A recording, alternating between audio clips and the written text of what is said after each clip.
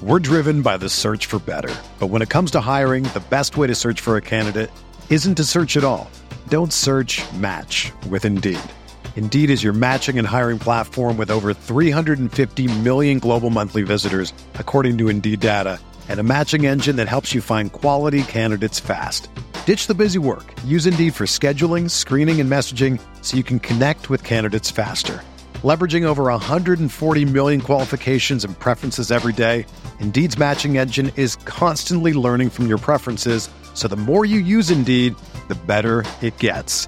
Join more than 3.5 million businesses worldwide that use Indeed to hire great talent fast. And listeners of this show will get a $75 sponsored job credit to get your jobs more visibility at Indeed.com/Blue Wire. Just go to Indeed.com/Blue Wire right now and support our show by saying that you heard about Indeed on this podcast. That's Indeed.com/Blue Wire. Terms and conditions apply. Need to hire? You need Indeed.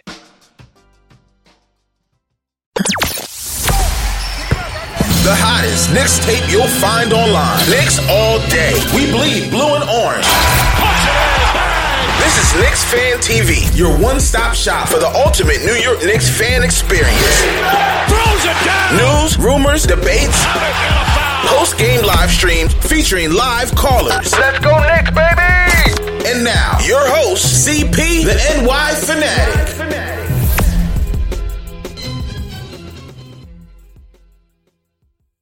Starting up, post-game live, MLK matinee edition, CP from the Knicks Fan TV, my man Jake Lennox from the Knicks podcast. Knicks go down 127 and 109 on this MLK day. Jake, how you feeling, bro? I'm feeling pretty good today. CP, how you doing? I'm doing all right, man. First and foremost, happy MLK Day. You know what I mean? Happy MLK Day to everybody out there celebrating. We could certainly use a guy like MLK in this day and age, especially in this climate. But listen, man, 127, 109. Obviously Thunder's in a whole nother world, whole nother class than us. You know, you got Paul George, you got Westbrook going off. I mean, 15 for 27 from downtown. Thunder shot 50% from the field. But there were some things that you would like from the Knicks, man. To tell me a little bit about what you like from the squad today. Just my original takeaways from the game as far as Knicks' perspective comes. I mean, as Knicks fans, it's always fun to see a team like the Thunder come in like a real legit team, see what they're actually like and what we can actually hope for the Knicks to be one day. But in a tanking effort, this is exactly what you want to see from the Knicks. I mean, we got washed a little bit today, but towards the end, we weren't forcing any of the veteran players. We saw a lot of the young guys. We saw some chemistry develop, and there was a lot of good takeaways to take from the game. I'll get to them, but I think the main takeaway from today's game is a lot of encouragement. You could look at the young talent that we have and be like, yeah, they're raw. Don't get me wrong. They're definitely raw, but they can ball. They can hoop. That's for sure. Yeah, no, I agree with that, man. You definitely saw inexperience playing out, but like you said, against a team like OKC, who's well-balanced from top to bottom, a team who has championship aspirations, but obviously we know that the West is stacked, but, Paul George, Westbrook are a formidable duo. Part of the story notes that came out of today's game, Fizdale was asked about the point guard situation, about Frank's confidence, and he committed to Mudiay for the rest of the season starting at point, man. What did you think of that? And obviously we've seen some good play from Frank today. So what you think about the comments by Fizz and then Frank's play today? Well, the comments by Fizz come as no surprise. I mean, everybody knows Mudiay is Fizdale's boy. They go together like two peas in a pod, man. He said he was going to get him right, man. He said he was going to get him right. My two boys too, they're my guys. I ride or die with Fizdale and Mudiay. Everybody knows that. That's a joke, but definitely a joke. But yeah, it's not surprising. Eat what you kill. Mudiay's been like the one guy in the Knicks who's been like the go-to guy. So I see no problem with it. But again, as long as Frank gets his looks, like today, Frank came off the bench, saw 30 minutes. I have no problem. Yeah, I mean, when I first, saw those news, I just feel like overall the organization is not that high on Frank. I think the writing has been on the wall since Mudiay got here. They brought in Mudiay immediately, hoisted him into the starting rotation, ahead of Frank, ahead of Trey Burke, even ahead of Jared Jack, who had been there. So to hear this, on one hand, I'm happy that Fizdale is finally, seems like he's committing to a rotation, because he also said that he's going to keep Canner out of that rotation. In hopes. It's only about 50 games in. It's about time. It's about time, right? Training camp is finally over. Is finally over. Now that we know what we have about 50 games into the season, it's good that we finally commit to something. It's cool. I mean, I take the news as this, bro. I think they want to see if Mudiay will fit into their backup plans in free agency, should they not get any of the top dogs, and should they not be in a draft position to draft John Morant, whether it's too high or they pick too low. So I think they're giving Mudiay a one final serious look for this second half, and I don't know where that leaves us with Frank. You know what I'm saying? I'm not sure where that leaves us with Frank. But I mean, what did you take from those news in terms of the Frank Mudiay dynamic? To be honest, I didn't take too much away from it. I think that it is what it is. Fizdale loves Mudiay. That's no secret. And I do have my theory that, Frank is turning into, to keep it Fizdale-oriented, I think Frank's turning into a bit of a fall guy, like Phil Jackson's fall guy. Frank was the major mistake that Phil Jackson made, so we have to throw him under the bus just to make sure that the regime change is complete. So that's kind of what I take away from the whole Mudiay experiment. I think that they're trying to make Knick fans kind of debate over and compare over what Mudiay and Frank are.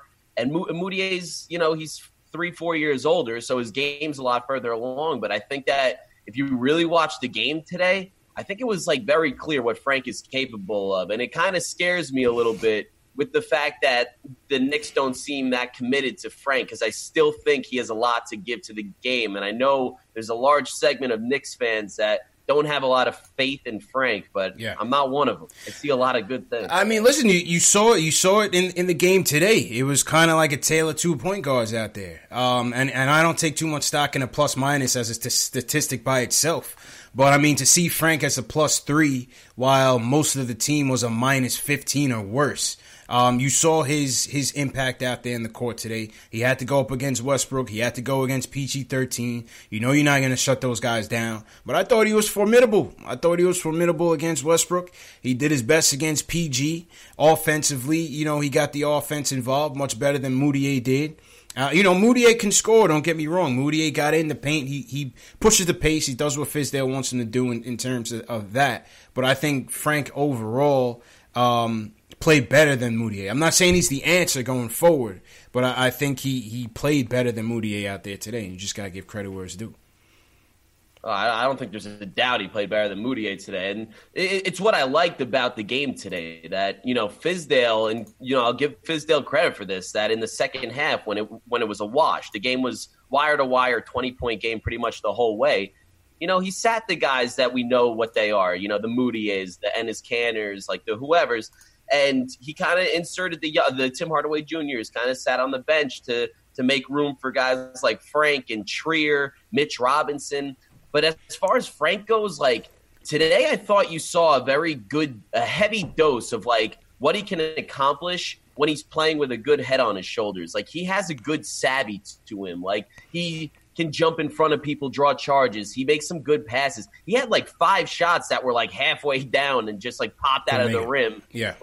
If he can ever get that touch going and become a 15-point a game type of, he scored 9 today on 4 of 12, and I swear 3 of those buckets were literally down the basket before they popped out. Today was a great game for him, and I was surprised because I saw that he was eating today. He was playing real well, but I didn't understand the impact that he really had. And I know that plus minuses can be a little bit misleading, but the guy played 30 minutes in a blowout, and he came out with one of the only pluses on the plus minus side. He was +3 today going against Russell Westbrook and those bad boys in OKC, and he looked tough today. I'm not gonna lie. He did. But the question is, I look back at the team, at the organization. Do they have confidence in this kid? Because it just seems like they're not ready to commit to him to even try this experiment out for a long term. I think if they can get a chance to get Kyrie, they get a chance to even get Kemba Walker in here, I think they're going to bite at it if they have the opportunity. I also think how can you look at what Ja Morant is doing right now at this level and potentially pass on him if you're in that 3 through 5 range? I don't see how you can do that. I don't disagree. I mean, if it comes down to Kyrie, man, I love Kemba, but you got to look at his age at 31. I don't think he's like the greatest fit for his team.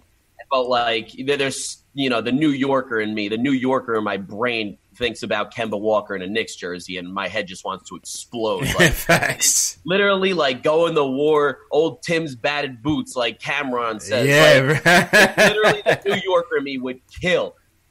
Just throw on my Tim's, throw on my North Face, and just go to the Garden and watch Kemba Walker do that step back at the buzzer in the Madison Square Garden. And Knicks would literally be the most New York greatest. It'd be a beautiful thing, man. It would be a beautiful thing, man. But, not to make it a Frank Telethon like sometimes we have a tendency to do on this show. But just calling it out. The team got washed today, but we had to point out some of the bright spots. And Frank was one of the bright spots in this tough loss, man. But before we get back into the game, shout out everybody in the chat. Happy MLK Day. We getting some people in here, getting a good crowd in here. Frank Sandberg, what's going on? Reaper Man, T. Williams, Pedesance, what's going on? Famous, CP the Artist, Mark Swift, a lot of the regulars in here. So I see a lot of people didn't have work today, so that's a good thing. Gold Eagle 99, appreciate it. What's going on? What else, Jake? ISO had a good outing today. 16 points, 8 assists for ISO, career high. So it was good to see that at least he's capable of getting some dishes. You saw him and Mitch connect a couple times in that alley, so that was cool to see.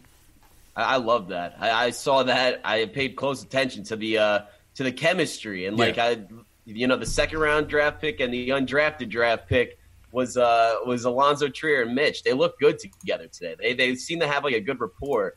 And the more Mitch gets like adjusted to the NBA, I'm excited about Mitch, man. He looks so good. Welcome back, Money Mitch. Welcome back, Money Mitch. And for those of you who've seen the graphic, the first tee is up on the Knicks Fan TV store. Shameless plug. But get your Money Mitch, Please t-shirts available on Teespring. Video link. The merchandise link is in the video description, so hit that video description and get your Money Mitch t-shirts, man. But no, in all seriousness, though, I thought Mitch looked pretty good in his return. Obviously, they said that they're gonna take things slowly with him, make sure he's still well conditioned. The nagging injuries has been a problem all year. Something I figured was gonna happen, but we saw him out there again exerting himself on the defensive end. I think he picked up 2 blocks today. So again picked up the 2 nice alley-oops from ISO, had a couple nice dunks. So yeah, Mitch was all right, man. Mitch looked all right, man. We know what Mitch is, and but it's also like the classic disparity between a guy like Frank and a guy like Mitch. Like, you pick up a guy who's 20 years old in the second round, he's a little bit raw, but you could see the natural tools that he has, and you're like, okay, he was a second round draft pick, but the sky's the limit with him. But Frank, getting picked at 7, has all the natural tools in the getting picked at 8, has all the natural tools in the world. But you picked him with a lottery pick, and you see the New Yorkers be a lot less lenient. We just don't have the patience, man. Yeah, no, we just don't have it. We just don't have it. It's funny. I wonder if we would still be on these Vonleh and Moutier bandwagons if they had started their careers here. Oh. You know what I'm saying? Hell no. You think that if we drafted Moutier, just take it back to 2015, and we drafted Moutier at 4, and Facts. he played with the Denver Nuggets. Nah. In the Madison Square Garden, you think they be run out of town, bro? You're out of your mind, bro. There's no way they'd be in a Knicks jersey. Facts. By the way, shout out to the matinee. This is my matinee. Matinee, yeah, I got my little matinee drink on too, man. Cheers, bro. Cheers to not having to work today. Salute. You know what I mean? Salute, man. What else? Gary Miller, what's going on? So I see some people still watching at work. Hope you guys don't get in trouble, man. Call us up, man, 657-383-1509. To those of you who are at home watching us, wherever you guys are watching us from, hit that subscribe button, hit that thumbs up for you boys, And definitely appreciate the support. Arnold Farrar, I appreciate the support. Everybody watching on Facebook, Twitter, Twitch, Periscope, KnicksFilmSchool.com, posting and toasting what's going on. Gary Miller says, where's Jay Ellis? Jay Ellis is recording his podcast, man. He's recording his podcast. He's got Ashwin Ramnath, a.k.a. Schwinny, from Posting and Toasting on the show today. So that should be a good one. But shout out Jay Ellis. Couldn't be here today. But we got Jake here. And Jake is going to be joining us more often than not on this channel. So I'm happy to have him here, man. Yeah, we got JL, Jake Lennox. Yeah, that's it. We don't got Jay Ellis, but we got Jake Lennox, man. Yeah, man. What else? Well, let's go to the phones. Kevin from North Carolina, he wants to talk about Ja Morant and Zion. Kevin, what's going on, man? How you feeling, bro? What's up? Y'all can hear me? Loud and clear, man. Yeah, I wanted to call in to see what y'all, I want to get my opinions too, but I wanted to see what y'all thought about the whole Zion Williams versus Ja Morant debate. I see a lot of people talking about it in the comments. I've been watching both of them throughout the season. I want to see what y'all think about it. I mean, listen, man. Zion, to me, if we get the number one pick, how can you not take him, Jake? How can you pass up on this kid? I see a lot of people in the chat talking about he's just a dunker. I watch these games. I don't see that, man. I'm sorry, I don't see it. People who think he's just a dunker don't watch him. He has game beyond being. Dude has game. He has point forward mentality. But the thing is that people are saying that Zion is locked up as the number one pick in the draft. I think it's a media-driven narrative. I don't really think it's like as much of a lock as people think. And I think Knicks, if we can get our hands on a guy like Ja or RJ Barrett, who's more refined and can make more of an impact on day one. I mean, I feel like Knicks fans will fall in love with Ja or RJ a lot quicker than they would fall in love with a guy like Zion. I think they'd be more patient with a guy like Zion, knowing how raw he is, but I still think that we would ultimately like a more refined guy more. But Zion, he's good. He can ball. There's no doubt about that. Right, and that's my thing about it. I'm watching these games. I'm down here in North Carolina, so I'm watching these ACC games. I'm watching Zion. That stuff where he's just a dunker, that's some nonsense. But I watch this game and I'm like, yo, man, if we get him at number one, the dude is 6'7", man. I'm just like, yo, a 6'7" power forward. I'm just like. People's like, oh, he's 285, this, that, and the third. I get it. But if you actually watch these games, Mike and Coach K, they got him running out the post at the four. Yo, the dude has handles. I got the highlights up here right now, man. The dude has handles. He can play outside. He can play inside. I mean, what more we do? Yeah. He can play defense. His defensive acumen is good. Yeah. I agree. I just think I'm sorry. You go, man. Go ahead, Kevin. Go ahead, man. Yeah, I think his game, like, he has a handle. He has an overall game. I do believe that. I'm just not sure how well that would translate to the NBA against, like, he's going against, like, 6'8" centers. Like, he's not going to be able to rise up on a dude like Joel Embiid, or DeAndre Jordan, or Rudy Gobert, such and such. But that's a fair point. When I'm watching Ja Morant, I'm watching Ja Morant. I'm just like, man, like, some people in the chat, they're like, Ja Morant's trash. What are you talking about? No way. I think some of the people that have never, I think some of them have never played basketball. Because when you play basketball with a guard that gets everybody involved, it makes the floor so much easier. And I think everyone, Porzingis, Knox, everybody would benefit with playing with a guy like Ja Morant. I'm not saying I take him over Zion, but I think his game is being very They're definitely talking down. Well, people are looking at the level of competition, man. People are looking at them playing in these high school gyms, but I don't let that defer me, man. I don't let that deter me. Man. Also, with it has to do with a lot of exposure. You're not seeing a lot of Murray State games on ESPN. Exactly. Like, Zion is all over ESPN. He's on the top 10 plays every single night. Right. 360 dunk. Like, Zion is a sexy name right now, and he's drawing comparisons to these guys. Right. But there is stuff, like, to say Zion is not a flawed basketball player would be wrong. Like, you want to bring up a guy like Markelle Fultz, who was an absolute savage in college. That dude was a savage in college. And now his shot is completely broken. His confidence is lost, yada, yada, yada. The story goes on. But Zion's shot in college right now, you look at it, the guy doesn't get 2 inches off the ground when he shoots, and he's 6'7". He's going against these 7-foot athletic freaks. Like, he's going to get that shot blocked on the perimeter. Yeah. And he wants to draw comparisons to guys like LeBron or Blake Griffin or whatever, these guys were point forward mentalities. But like these guys were more than just athletes who had great size. They also had incredible, like LeBron, he's not great because he's 6'9", 275 and runs like a racehorse. He's great because he sees the floor better than almost any guy in history. Yeah, that's true. He can finish around the rim. He's ambidextrous. Not saying Zion can't do these, but it's a lot worse, and he has a lot more to work on to get to that level. So Zion is raw. I'm not saying he'll never get there, but he's raw, and it's a risk. Yeah. I'm not. It's certainly a risk. I'm not saying it's a slam dunk. It's certainly a risk, man. But I see a lot of game with this kid, man. But I do understand the trepidation in his size, how that translates to the next level at the 4 when he's playing with guys much bigger than him. But to see him dominate at each level like this, he just comes off as a generational talent, man. I don't know. He just comes off as a generational talent to me. I get the Blake Griffin comparisons because Blake was a beast at Oklahoma. Now don't forget, Blake was a monster at Oklahoma, and he still turned out to be a good player, an all-star player. But is he a franchise player like what people are touting? Zion up to be. I don't know if Zion could meet those expectations, but I'm willing to find out. Yeah, definitely. I wouldn't be mad with the pick, but I think John Moran should get some looks. That's all I'm trying to say. Yeah. That's what you're not wrong. Okay. You're a Knicks fan in North Carolina. You got a close eye on those Duke boys. That's a fact, man. Man, who you telling, man? I'm watching it, man. But one thing I will say, I don't want R.J. Barrett at all. He remind me of Timmy. This dude shot like 9 for 26 the other day. I was like, what?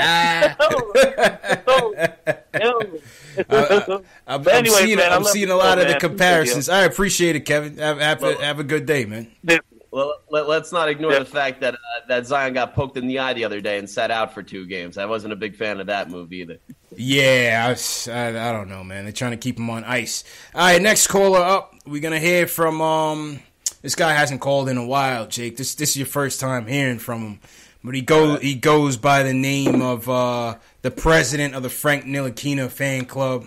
My man Max from the Bronx. Max, how's it going, my man? How's it going? Yo. How you feeling, bro? Yo. Yep. Yo, good. Yo, that West Coast trip messed me up, man. It's like, I don't know. You guys came at weird times, this and that. I couldn't get, like, every time I tried to call, it was like, it was over. Max, by the time you try to call, we sleep, man. I couldn't stay up and start the post-game show at 1 o'clock in the morning. No way, man. Yeah, I worked 3 to 11, so I'm like, yeah. See, that would have been good for you, man. During that West Coast trip? Yeah. Yeah, it was like a lot of things going on. But let me talk about Fizdale. Yeah. What's your take on these comments? Fizdale came out. He committed to Moutier for the second half. I know you were disappointed about this. What's your takes, Max from the Bronx? Okay. All right. So let's take Fizdale in like the season, right? So we can talk about it. Let's be honest, right? Mm-hmm. He is a used car salesman, right? So, and I think Jake would appreciate that. It's a fact. Max, you there? Oh man, we lost Max. He was on a roll, man. I like that. Oh, we got him. Max, I don't know. We lost you, man. Go ahead, start over, man. You said Fizz was a used car salesman. Go ahead, start from there. Nah, man, what's going on? Yo, Max, you racing dirt bikes? Yeah, you there? What? Oh, yeah, we can. Hello? Yeah, go ahead, man. We can hear you. Oh, okay. In the Pat Riley tree, right? Mm-hmm. So you're supposed to care about defense, right? I don't know, man. Max, man, you gotta get rid of the Boost Mobile, man. You gotta up your cell phone, Clearly, man. he likes people who shoot. Huh? Yeah, we getting bad connection from you, bro. I don't know if you're in a good area or what, man. We getting bad connection from you, man. You need Verizon, Max. Hello? Yeah, we hear you. Yeah, I actually got Sprint. Oh, see, that's the problem. That's the problem. That's exactly the problem, man. But go ahead. We can hear you now. Man. Go ahead. Let's try again. All right, you hear me good. All right. So, all right. He's supposed to have a defensive mindset because he came from the Pat Riley tree. Mm-hmm. You let Tim Hardaway do whatever the hell he wants to do on the court. he's the reason they lost the Wizards game. Let's be honest. They lost the Wizards game because of David Fizdale putting Tim Hardaway in on a last possession defensive position. Everyone knew what was going to happen with the players that was on the court, except for Fizdale, probably, right? So now you come out and say, okay, I think Mudiay Franks is a backup, which is cool. However, when you're down 16, I was looking at the game, right? Yeah. And I went to the bathroom, I came back, they were down 16. Mm-hmm. That was 2 minutes. I don't know how you down 16. How you down 16? I just literally it was 2 minutes. No, I did see that. It was like 10-8, Jake. And then all of a sudden it was like 26-10. Yeah. I was like, bro, what happened here? I will give you my thing on Fizdale and his quote-unquote defensive mindset. Like, Fizdale's definitely a used car salesman when it comes to, like, saying these quotes that, just play to our classic Knicks mindset. Like, we're going to be tough. We're going to stress the defensive culture. Then he implements a 2-3 zone. We saw the return of the 2-3 zone today. 2-3 zone. The 2-3 zone has not been part of the NBA since 1970, and it's for good reason, especially in today's day and age when everybody can shoot the three ball at a 40% clip. You see it in the NCAA because people are a little bit more raw. They can't shoot the three ball as well, and you can also stick your center right in the middle of the paint with no problem. In the NBA, we have something called the 5-second rule, and that's a technical foul, so you can't do that. So he puts the 2-3 zone in, and then any team that has like a decent coach will be like, okay, just swing the ball around the perimeter. If you get the ball to the foul line, break down the 2-3 zone, then you get easy buckets, and then you'll get open look three all day long. Like the 2-3, like when he started doing the 2-3 zone and tried to say like it was him thinking outside the box, that like literally is what I think of Fizdale. Like he thinks that a high school formation is like thinking outside the box in the NBA. Like, come on, dude, that's got to be better than that. But I told CP this earlier. I mean, a while back. I said, when Fizdale's doing something, right, let's use the Greg Popovich rule, right? Would Greg Popovich do what Fizdale does at all? And the answer is no. There's no way he would play Mudiay all these minutes. And I don't care. Like, I got over the Mudiay thing. But the fact that you don't put in two of your best defenders in the last possession to stop somebody, and it's like so simple. It's like it's so easy to do, and you don't do it. I don't. So, and on a devil's advocate, what do you say to somebody who says, because we talked about this in our Knicks Fans of the Round Table mid-season report. You could check out the replay on the top left-hand side of your screen. Yeah, I saw it. Okay, so Macri was on there. Jonathan Macri, Knicks Film School, is my guy. He looks at it as, what if it's a teaching moment from Fizdale to these kids that are deficient on the defensive side of the ball, a Knox, a Timmy. What if he's trying to get their defensive acumen up? What do you say about that? Okay, here's the thing, right? Yeah. First of all, Tim Hardaway's not like a kid.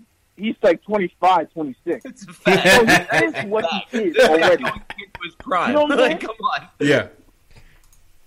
No, but I'm talking about in the NBA grand scheme of things, not in life. He was young in life. Mm-hmm. You know what I'm saying? But in the NBA grand scheme of things, he is what he is. He's terrible at getting out of shooters. He's terrible on switches. He's like the problem is we talk about the guy. I was watching your roundtable. I forgot his name real quick, but he said that we're so focused on Kanter, we don't even look at Timmy's defensive. Timmy's just as bad as Kanter. It's just on the perimeter. He does the same dumb things. He can't guard. He can't do nothing, right? So this year, everyone knew this year was a lost year, right? But I'm gonna tell you something. This is gonna be like a I would say a prediction. Fizdale better start playing the right way, or else we're not gonna get nobody. You got the city, you got the money, more than likely. But I'm telling you, NBA players are not that dumb. You see how he's using people? It's gonna look bad. Like he doesn't know what he's doing, and that's bad, man. And I don't know what it is about we hire coaches and they're semi-successful outside of New York, and then they come here and they just start doing things like 2-3 zone in the NBA where everybody shoots threes. It's like dumb stuff, man. Like at some point, he needs to step up his game, and so we can actually attract somebody. Because everyone knew the Knicks was going to be bad, but they're getting killed every night. It seems like at the same things, wide open threes, pick and roll. Make an adjustment. Can't knock him. Can't knock him. You want? I say can't knock him. I mean, the player. I can't argue with your sentiments. You know what I'm saying? I can't argue with your sentiments. Yeah, and go ahead. Listen, he did one smart thing. You know he did one smart thing, though, right? You know what I'm about to say. CP, if you know me, you know what I'm about to say. Mm-hmm. Costco version of Allen Iverson doesn't play no more. That was smart. He realized. Talk about Trey Burke. He don't bring nothing to the table. So you realize if he's not scoring, that's it. It's over. Yeah. And then I think he said a quote that really was all about Trey Burke. He said, we have players who's on their last year of the contract that just wants to get out and get numbers. Oh, it took you 30 games to figure that out? But me, CP, Jay Ellis, and Jake, we can figure that out, that old Trey Burke doesn't want to shoot because he wants to get a contract extension. I mean, things like that. I don't understand why he don't get that shit, man. Seriously. I mean, good points, man, and appreciate the call, Max. I mean, listen, you can't argue with what he's been saying, Jake. Nah, he's right. He's definitely right on Fizdale. And like the one thing I'll disagree with him on Fizdale is I like the point he brought up, like the coaches that had success outside of New York comes to New York and they're on a whole bunch of other things that like what the hell are they doing? How'd they find success outside of New York and like implement this type of rotation and like look lost? But Fizdale's not one of those guys. Fizdale was not a very successful coach outside of New York. He completely destroyed and dismantled the Memphis Grizzlies, which was a consummate playoff contender. They were a finals contender for a while, low-key, but he tried to tear them apart. He lost the trust of his players. He lost the locker room and was fired after a season. Everybody wants to call it a fall guy, but if you look at the record and you look at what happened, it's just facts. He wasn't a good coach there. And then he was the assistant coach. Yeah, you could say he's from the Pat Riley coaching tree, but he was the assistant coach on a super team, Heat team that was led by the player who may be the most uncoachable player on the planet right now. So, hey, who are you talking about? LeBron. I just listen. You know, the talent is not good. We know that. Well, I'm not blaming Fizdale for a bad year. I don't want that to get twisted, but I'm just saying, like when Fizdale's on some other things, it doesn't surprise me. I don't think he's a very good coach. Yeah, you can't. This is the thing though. Like he's gonna learn. Like I keep saying, he's gonna eat those words, man. You can't come in and talk about we're gonna protect his house, we're gonna have defensive accountability, guys are gonna be playing hard, blah blah blah blah blah, and you don't hold them accountable for those very same principles that you preach. You know what I mean? I'm just saying, like the coach should not go. And I'm giving this coach all 4 years. I've been saying this ad nauseum on the show, but he should not be above any questioning or any criticism. He shouldn't be. You know what I mean? And I think Max has hit it on the head with those, man. Before we get to Ari, shout out to everybody in the chat. Once again, hit that thumbs up button for your boys. Any new subscribers, any new watchers, leave a hashtag new in the chat so we can shout you guys out. Make sure you subscribe to the channel, Knicks Fan TV, the Nick of Time Show, the Knicks Podcast. Jake, tell them where the podcast is at, man, where they can find the podcast. We haven't done one in a minute, so it's a little bit outdated, but once we get it rolling again, we're trying to stream it on YouTube Live. You get your early action on, type it into your YouTube, subscribe right now. It's up and running. We just haven't made videos yet. It's coming in about a week or two, though. Just type in The Lennox, TheLeknicks.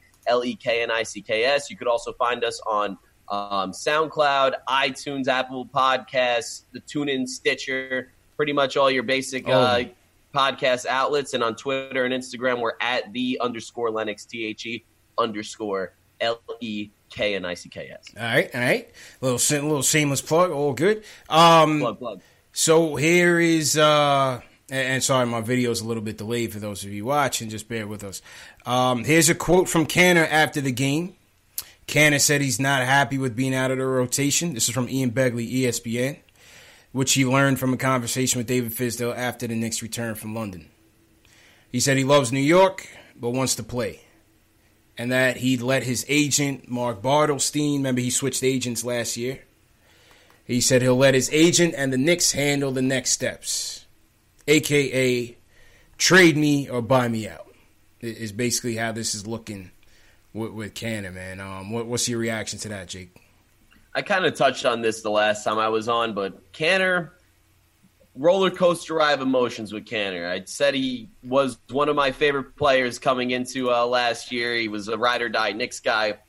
And, like, if what he says was true, then he wouldn't really care about if this team doesn't really fit his agenda for his personal accomplishments. I get it's his career, and it's a fair analysis of what he needs to do. But, like, if you're really ride or die New York, if you're really the team guy, Knicks guy, you would understand that this isn't about winning. Exactly. It's really about you. It's about, developing a culture, developing a team. And, you can knock Fizdale all you want, but, like, he's trying to do that at the very least. And, just because Kanter may not be part of that, like, he doesn't need to go, complaining to the media at every opportunity he gets. It just seems to be, like, tiresome after a while. Like, we get it, dude. Like, I'm sorry that this team doesn't really fit your agenda, but it is what it is. This is what he signed up for, right? When he opted into the deal, this is what you signed up for, man. Fact. Sorry. I'm sorry that that you're not going to get that contract elsewhere. Facts. You opted in. You wanted the money. You're going to tank with us for a year. You're going to be the co-captain of the tank, buddy. Exactly. Driving that sucker right. The lieutenant of the tank. Yeah, right. You're gonna drive that right up 2nd Avenue, bro. That's what we're gonna do. They got to come to a resolution to this. There's no need in having him around. I thought when we got rid of Noah's bum ass, I thought we were done with all the drama. But it's just too much drama with Kanter, man. We need to cut ties with him. Whether we can get an asset for him would be great, but if not, it is what it is. Next call, Ari from Manhattan wants to talk about Frank Iso and the trade deadline. Ari, how you feeling, bro? Hey, happy MLK Day, guys. I'm feeling good. How about you guys? Same to you, man. Feeling good, man. Definitely. Yeah. So, all right. So, first of all, with the callers about the Fizdale thing, how he, like I've been saying this before, he is tanking, and he's cloaking the tanking in like teachable moments for people. But think about it this way: like, we're fans. We want the Knicks to win as much as possible. And have the best future ever. He even feels more about that. Like, Fizdale cares the most. He has probably the biggest interest in the tank out of all of us because, he needs to get talent on his team. So, he can't come out publicly and say, yeah, we're tanking. You know what I mean? So what he says is he puts Tim Hardaway Jr., the worst defender, on Bradley Beal in the last play of the game.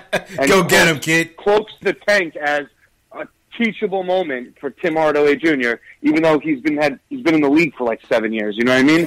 So I think we got to get more cynical with this because I definitely think Fizdale's 100% tanking. He's just basically saying I'm trying to teach the young guys and put them in situations. And you also have to remember with Fizdale, he wasn't brought in for X's and O's. He was brought in for free agency, the players' coach. That was the reason why they brought him in. If they wanted an X's and O's guy, they could have gotten Budenholzer or someone else who was, from the Popovich tree who knows the game, the X's and O's better. They wanted Fizdale because, LeBron backed him, Dwayne Wade backed him, players like playing for him. And, the whole end goal is free agency, like I said. So I don't think people should expect Fizdale to be, the reincarnation of Greg Popovich or something like that. But I think come free agency time, I think he will hopefully the goal is for him to be able to have some pull with these big name guys. Good points. So, good points, man. Jake, what do you think about that? About what Ari said? Ari's 100% right. I think coaching is important if you don't have players, but players are obviously more important than coaching. I didn't have a lot of respect for Spoelstra for a very long time because he kind of came across as a bit phony, like a little bit Miami. Yeah. And like coaching the super team Heat to the championship, like I didn't mark that up as a coaching, superstar. I marked it up to 3 superstar players playing together with incredible basketball IQs and able to cloak for coaching mistakes. And I think that if Fizdale ends up being a selling point for New York, and we end up with KD and Kyrie because they want to play with Fizdale. Fizdale did his job, like he may not be the X's and O's guys. I sure don't think he is, but if he can get superstars here, it'll cloak for bad coaching. Like, the Knicks are not going to be bad in the Eastern Conference if KD happens to walk over to New York. Like, that's just a fact. We're going to be a playoff contender, borderline championship contender from day one if that happens. And if Fizdale's the reason why that happens, all the better. Like, I'm not going to complain at all. And I'll actually sing Fizdale's praise if that happens. Still don't think he's a great coach. He can't do what Brad Stevens does with the Boston Celtics. But if he can get players over here, that's definitely a skill within itself. If he gets superstar players, caters to their egos, which they certainly have, I'm all for that. Yeah, that's a fair point. There's a fair point that what Ari came up with. Maybe it could have been also a PR move by the Garden going with Fizdale over Budenholzer. I thought Budenholzer was going to be the guy. But listen, I'm still happy with Fizdale. I want to see how this plays out. I want to see what happens when we get more players here. But good points, Ari. What's your points on Frank and ISO? Yeah. Okay, so with Frank and ISO, it was good to see ISO get back in the swing of things and at least not be horrible. I think this was probably the best game since he signed that 2-year contract and since he came back from the injury. So that was good to see. With Frank, the thing about Frank is I don't think he's a good really basketball player, but everyone always talks about his defense. So I thought personally we as Knicks fans overrate his defense, but today was one game where you could really see his defense really his defense was very, very good today. He was +3 overall. He clamped down Paul George, who's top 10 player. He clamped down Russell Westbrook to a certain extent, who's also an arguably top 10 player. So I think, with him, I don't know if his offense is ever going to really come around. I'll be honest with you, I really don't.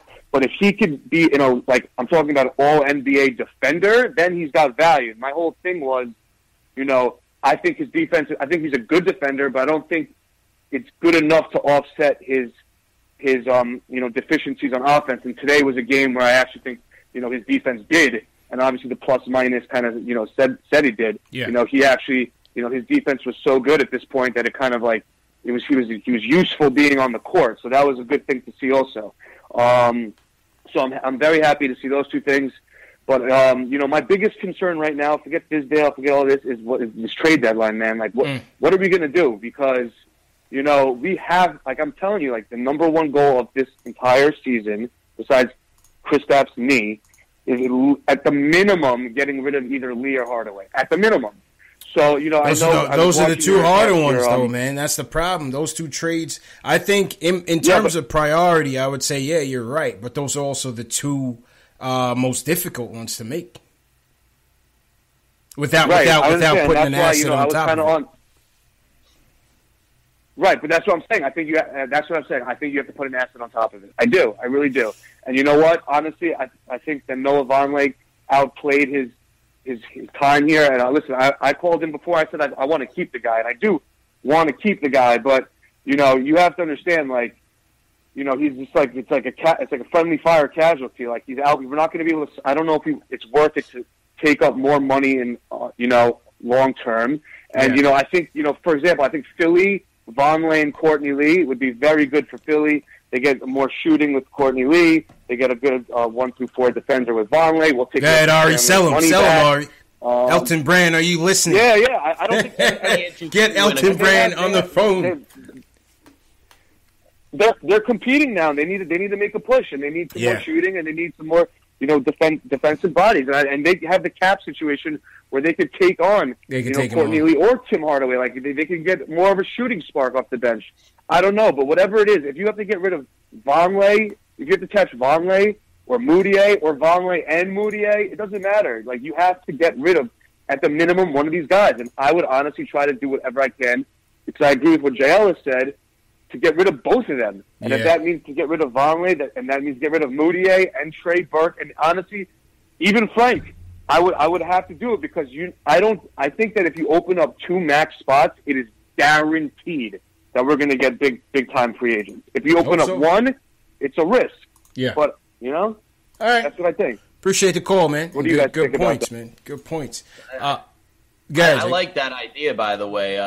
Packaging a guy like Vonleh, who is like an asset, and he is a guy who is overplaying in a contract year, which is a bad combination for the Knicks because we don't need to go out spending money on guys like Vonleh when marquee free agents are becoming available. So packaging a guy like Vonleh to ship off a guy like Courtney Lee or Tim Hardaway Jr. is definitely the move. If the front office, Steve Mills isn't, but Scott Perry, my guy, met him, super nice guy, super awesome dude, who I have faith in. If he is really as savvy as like people like to talk him up to be, he would try to pull a trigger on something like that. Because I think that Vonleh has a lot of value in this league right now. Only thing, and shout out to everybody in the chat once again. I see the chat opining on this topic as usual, getting involved. I see free agency. To me, I've bailed from that free agency pipe dream because we just seen it so many times, man. I've been a Knicks fan you can't bank over on 25 years, and nobody comes here. Say what you will about Melo. Melo was the only one of stature, of caliber, that said, I want to be here. I want to come here. We also didn't do that right either, though. We didn't do it right. For him. Yeah, we bailed. Got rid of a lot of assets for that. We got anxious, and it was a chess match, and we lost. But that was a James Dolan thing, though. That was it. Like that at James, because Donnie Walsh was building this team up, and we had a lot of good pieces in place. And if we just waited it out, got Melo, and didn't get rid of, all four of Raymond Felton, Wilson Chandler, Danilo Gallinari, Timothy Moskov, and draft picks, we would have been so set. Dolan, today would be a different story. They bit. They bit. And James Dolan always prioritizes selling tickets. So he forced Donnie Walsh's hand. Donnie Walsh made that trade, and then he re-signed like a day later. Yeah, basically. The Vonleh trade to Philly, if Philly were to take that, I would do it with that Chicago second rounder that Philly has, because at least it's not all the way down in the second round. You're not getting a first rounder for him. You're talking about second round. So if you can get the top 5 pick in the second round, you might have a good chance of landing a good rotational piece. And if you look at our track record for these second round or undrafted guys, we're getting some talented players in here. Courtney Lee, another one, 2 years left on the deal. I don't see that happening without you putting together an asset on top of that. And unless we get a guarantee in free agency, I'm not even quite sure you even want to do it. You know what I'm saying? I'm not even sure you even want to do it. The Timmy deal, forget about it. That trade kicker, nobody's paying that. And nobody's paying that on. Nobody wants him that badly. That's going to do that. Tim Hardaway Jr. I mean, he only has this year and next year on his contract, so it's not like a complete loss for a team to get him. But the Knicks are going to have to take a hit in order to, we're going to have to get rid of somebody useful to just get rid of Tim Hardaway Jr. So he's like an albatross. Yeah. It's just. Nothing's happening with Tim Hardaway. He's not going anywhere. I don't see it, man. And who else we got? We got Lee, Vonleh, Timmy. This Canner thing, we'll see what happens with the Canner thing. Maybe they can squeak out a late second rounder for him, but maybe he just gets bought out. I don't see what I say is I don't see anything happening at the trade deadline. It's tough to imagine. I don't see us trading. I could see us either trading or buying out Canner just to get his ass off the team because he's annoying. Yeah. But at the same time, we're not going to get assets for Canner. We'd be lucky to get a second round draft pick from the Warriors to get Canner or something like that. It's not going to be anything that's going to be a big difference maker. I would still do that in a second because we saw what second round draft picks can be with Mitch Robinson and Alonzo Trier. But at the same time, if you're expecting, a late first for Enes Kanter, you got your mind. I don't see that. And somebody in the chat, and shout out everybody in the chat, hit that thumbs up, hit that like button. I see 137 people, probably 150 people in the chat. Thanks for joining us. Hit that thumbs up button, that like button to support the show. When was the last time you even remember a blockbuster trade happening in the NBA, man? When was the last time there was a crazy trade where you was just whoa? Last year was Boogie Cousins. I guess. But it's funny how that worked because, the Sacramento Kings traded Boogie Cousins for Buddy Hield and a little bit of, scraps here and there, some draft pick options. And Buddy's having everybody a good year. thought that the Kings literally got ripped off in that trade, beyond compare. They literally thought they lost that trade. now you look back on it, the Kings came out on top in that trade. It was a good trade. Because they knew that he wasn't going to resign with them. And then they got Buddy Hield, who's averaging 20 per game this year on good percentages. And then they also got another draft pick, which turned into, I want to say, Harry Giles for them, I'm pretty sure. Or I think it was Harry Giles. Yeah. I think it was. It was that same draft where they had Fox. They had 3 draft picks that year, right? They had Giles. They had 6, 10, and 15, I want to say. Yeah, they had the guy from North Carolina, the skinny kid from North Carolina. Justin Jackson. The kid that aced Phil Jackson's triangle test. Yeah, that's right. That's right. You know, my brother has the joke that the Sacramento Kings screwed up that draft to high heavens because they drafted triangle and kneecap. Triangle Justin Jackson and kneecap being Harry Giles because he tore his ACL about 70 times. Damn. The last real blockbuster trade I can remember was probably Ray Allen for Gary Payton, man. I'm talking about like trading players still in their prime. I think that might have been the trade, man. I think that might have been the trade, sending Ray Allen to Seattle and Gary Payton to the Bucks. That one, I remember hearing that trade, like, damn, that's a crazy trade, man. Yeah, in terms of like, you know, players for players as opposed to players for assets. Yeah, I'm talking about like prime player for prime player. You don't really see that anymore. You don't see prime play, like, you know, even in like the Kyrie Irving trade. You know, Kyrie didn't get traded for a player. Kyrie got traded for draft picks. Yeah, you know, right. That's what happened. Yeah. But yeah, you're right on that one. Nowadays, you're seeing it all over the place. You know, whether it be Jimmy Butler, Zach LaVine, Kyrie, like they're getting traded or Oladipo or something like that. These guys are getting Paul George, like these superstars are getting traded for guys with a high ceiling. And the Knicks tried to pull that off with Melo, but Melo was a little bit more past his prime than a guy like Paul George or Jimmy Butler. So all we could get in return was Enes Kanter, which still wasn't a bad haul in the grand scheme of things. True indeed, man. All right, back to the phones. We got Chris, we got Dion, we got Julian. We got a lot of people on the phone. All right, so we're going to run through it. Chris from Texas wants to talk about Fizdale and how he's playing Kevin Knox. Chris, how you feeling, man? Is this your first time calling, bro? Yeah, it's my first time. How you doing, man? Welcome to the show, man. Welcome to the channel. Appreciate it, man. I'm a big fan of the show. I just wanted to touch on, you know what I'm saying, David Fizdale and how he's playing Kevin Knox, man. Mm-hmm. It's ridiculous. It's like this guy is just afraid to give Kevin Knox the ball. You know what I'm saying? He got him sitting in the corner, and every time he does give him the ball, you know, he's coming up the exact same play every single time. Coming out the corner, dribbling up, coming off the curl to the elbow. You know what I'm saying? Mm-hmm. Like, seriously, this guy has no imagination. And me personally, I don't think it's a coincidence that every time David Fizdale gives Kevin Knox the ball, you know what I'm saying, he goes off for 26, 22, 31. You know what I'm saying? He put 31 against a good Eastern Conference team. You know what I'm saying? Like, what is this guy doing? He has no imagination at all. That's one of the things fans knock him for is lack of offensive creativity, and especially with Kevin Knox. You know what I mean? I definitely agree with that. Yeah, but you would think that after a showing like Philly, like he would start deferring to Kevin Knox a little bit more. You know what I'm saying? Like putting the ball in his hand, letting him be aggressive. You know what I mean? Let him take more shots. Like, seriously, why is Tim Hardaway Jr. and Emmanuel Mudiay taking more shots than Kevin Knox when he's more efficient than both? Well, Timmy's a ball hog. I mean, that one was easy. And listen, Mudiay trying to reestablish himself, man. And so I think Fizz's take on, you know, the transitional nature of a lot of these players, it does negatively impact this team. You know what I'm saying? I think it's just the nature of the beast. Yeah, but at the end of the day, like, as fans, we can see it as a coach. You know what I'm saying? You're sitting on the sidelines, and your job is to develop these players. And you see, every time you put the ball in this kid's hands, he does something special. You know what I'm saying? Yeah. Like when you give him the okay to be aggressive and take more shots, like he turns into something like, wow, we got him at the 9th pick and he's only 19. Wow. But then, you know what I mean? Like games like today, you only let him take what, like 6 shots, 5 shots?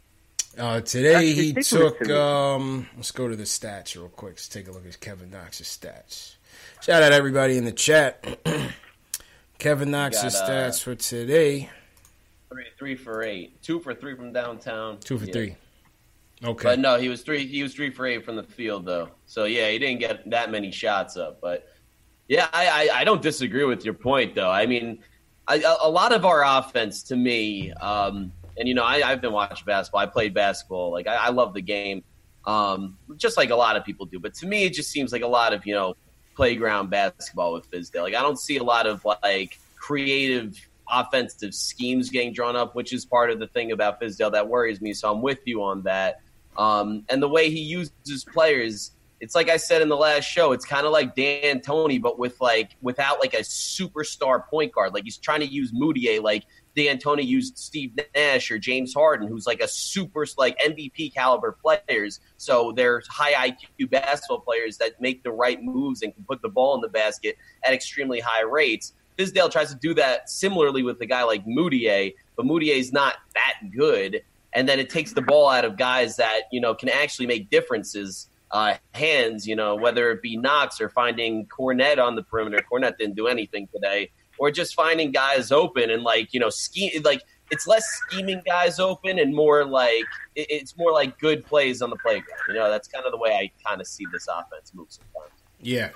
Hey, listen. Hopefully, with some more stability with the roster, and as the seasons progress, hopefully we'll see some more creativity there, man. Appreciate the call, though, Chris. Yeah. Appreciate it. You fellas have a good day. You too, man. All right, next up, Dion from Park City wants to talk about Fizdale and his rotations. Dion, where's Park City at? Is that Florida? Park City, Utah? Nah. That's Bridgeport, Connecticut. Okay. All right, yeah, man. First time calling? Yeah, first time caller. Always watch the show. I don't really get to catch it live a lot, but I always watch the channel, man. Y'all do a good job up there, man. Shout out to Jay Ellis. I know he ain't there, but you know what I mean? I always catch him up there with you. Thanks for the support, man. Yeah, no doubt, man. But, yeah, I wanted to talk about Fizz, and, like, I know a lot of the things don't really seem like it makes sense, but I really think he coaching like, you know, like how you coach a high school team, man, who rebuilding. You know, you got a bunch of good freshmen and sophomores, and then you got some seniors who, you know, they leaving and they stink. You know, so you let them do whatever they want to do, like Tim Hardaway Jr. You send them out there.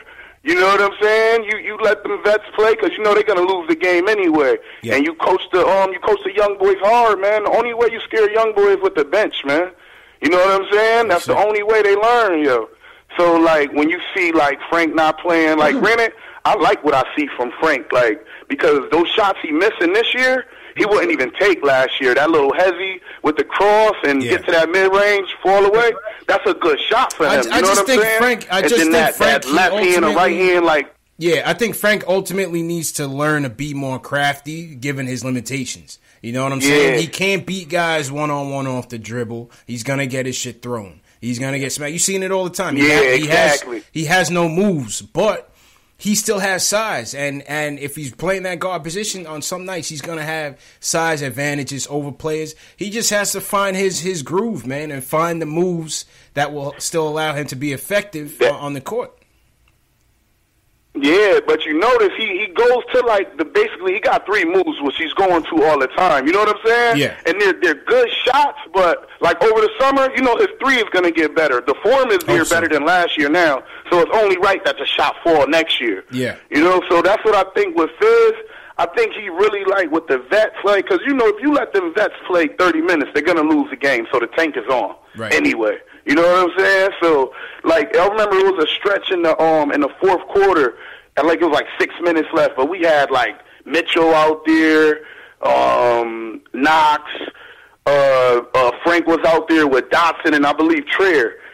That lineup, man, that's when we go on a run, and you see it all the time. When you put those young guys in, we go on a good run. And, honestly, if he played those dudes more minutes, man, we'd be up 3 or 4 more games than we are right now. So he can't let those guys play so much, and he could use it as a learning experience, like the other caller was saying earlier. Like, you use that time to teach them hard lessons, but you know when you come to coaching, like, it's sometimes where you be like, yo, I should take that dude out for that, but I can't because we're gonna lose. He don't have to worry about that right now. You know what I'm saying? Like, he could take him out for making a mistake and lose the game, and it's all still good. Like. True. Good points, man. Good points. Yeah, no, the caller makes a lot of big facts, like a lot of big fact points, because I will say this. One of the things I do say a lot about Fizdale is that his whole shtick for coaching reminds me a lot about high school ball. You know, we all played it. Like you scare your players by sitting them on the bench and calling them out a little bit, you know, maybe in front of the team, and, you know, put him on public notice, like, you know, I'm not happy with the way he's playing, so he sits on the bench, like, making a statement, get your juices going, so when you finally get the opportunity to get back, you get a little bit hungrier, and then you kind of take that energy and roll forward. It's not the worst thing in the world, but it is a pretty, early coaching mindset. Like, I don't think it's NBA caliber coaching necessarily, but I will say this about Frank. He had a great point about Frank, and it's development does not happen overnight. People think that Frank is going to be, the 4-point-a-game scorer that he was last year and turn into a 15 to 18-point scorer averaging 18 not and 8 patient or enough. something.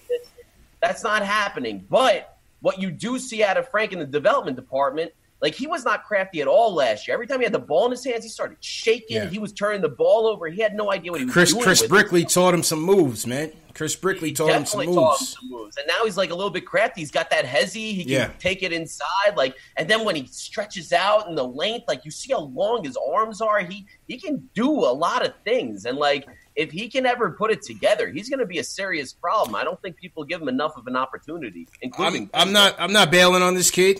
I'm not bailing on this kid. Somebody in the chat, I think 0.5 had said if we get Ja Morant, it's over for Frank. I don't see it that way either. I don't think it's a zero-sum game when it comes to Frank. I don't think it's either starting point guard or nothing. I think he could be a backup. Maybe he could play the off ball, maybe, if his shot gets a little bit better. I just think he has the tools that if we stay patient and allow him to put it together, allow the coaches to coach him up, I think he will fill a role on this team. I'm not saying what his ceiling is going to be. I think he can fill a winning role on this team when the talent complements, when the talent is there to complement his skill sets. You know what I mean? I mean, worst case scenario is kind of he plays out his rookie deal, a 3-4 year contract, depending on if we pick up the option or whatever. Yeah. And, he doesn't develop as quickly. But we have seen that Frank can make some winning plays. He's a smart player. Mm-hmm. He may not be that aggressive, but he doesn't make a lot of mistakes in general. He makes good passes. He plays good defense. Yeah. And if he doesn't play or exceed his role in the 4 years that we give him, and then we offer him kind of a cheaper deal for another 3 years, put him in a backup role, see if he could develop a little bit. I mean, he's 20 years old, so it's kind of hard to make assessments on where he can go or what he will be. I mean, I don't think anybody can say but he has tools, and I still believe that Frank has a very high ceiling in general. The same here, man. All right, Julian. Yo, Julian's on the line. Julian, you're late, man. You're usually first, man. What happened, man? What'd you have, school today, man? Nah, I had off. But, today was a great day for the tank. It was a great day for... That's the only thing it was a great day for. Other than that, we played terrible. That might have been the worst, probably other than the game in OKC, the worst showing from the Knicks all year long. And I seen some bad ones before this one, man. This one was it was bad. On a scale of 1 to 10 bad, I give this one a 7. But there've been some 8, 9, 10 bads. There've been some. The Utah game was the worst of the worst. Can't get no worse than that, Julian. Oh yeah, you're probably right. The Utah game was the worst of the worst. Worst of the worst. Yeah, man. But hey, this game, the last 7 minutes of the fourth quarter, gave us a preview into what the second half of the season is going to look like. That's what I'm saying. You look at the lineup. It was. Go ahead, Julian. Go ahead. Sorry, Go ahead, Julian. All right. So yeah, we had all the young kids out there, and they were doing their thing. By the way, shout out to Frank for clamping up Russell Westbrook and Paul George simultaneously. At the same time. And so you look at it, and by the way, I don't mean to push my Frank agenda too hard today, but Emmanuel Mudiay in 14 minutes. In 18 minutes, sorry. In 18 minutes, he had a minus 21, plus minus. And Frank Ntilikina in 30 minutes had a plus 3, plus minus. So let's just put it, we'll leave that there.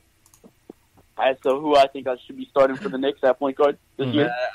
I like the way you did that. You're like, put it out there. Just take it for what it is. Take it for you. Be the judge. You be the judge. It's like an appetizer. Cleanse your palate a little bit. That's Push it around your mouth, see how it feels.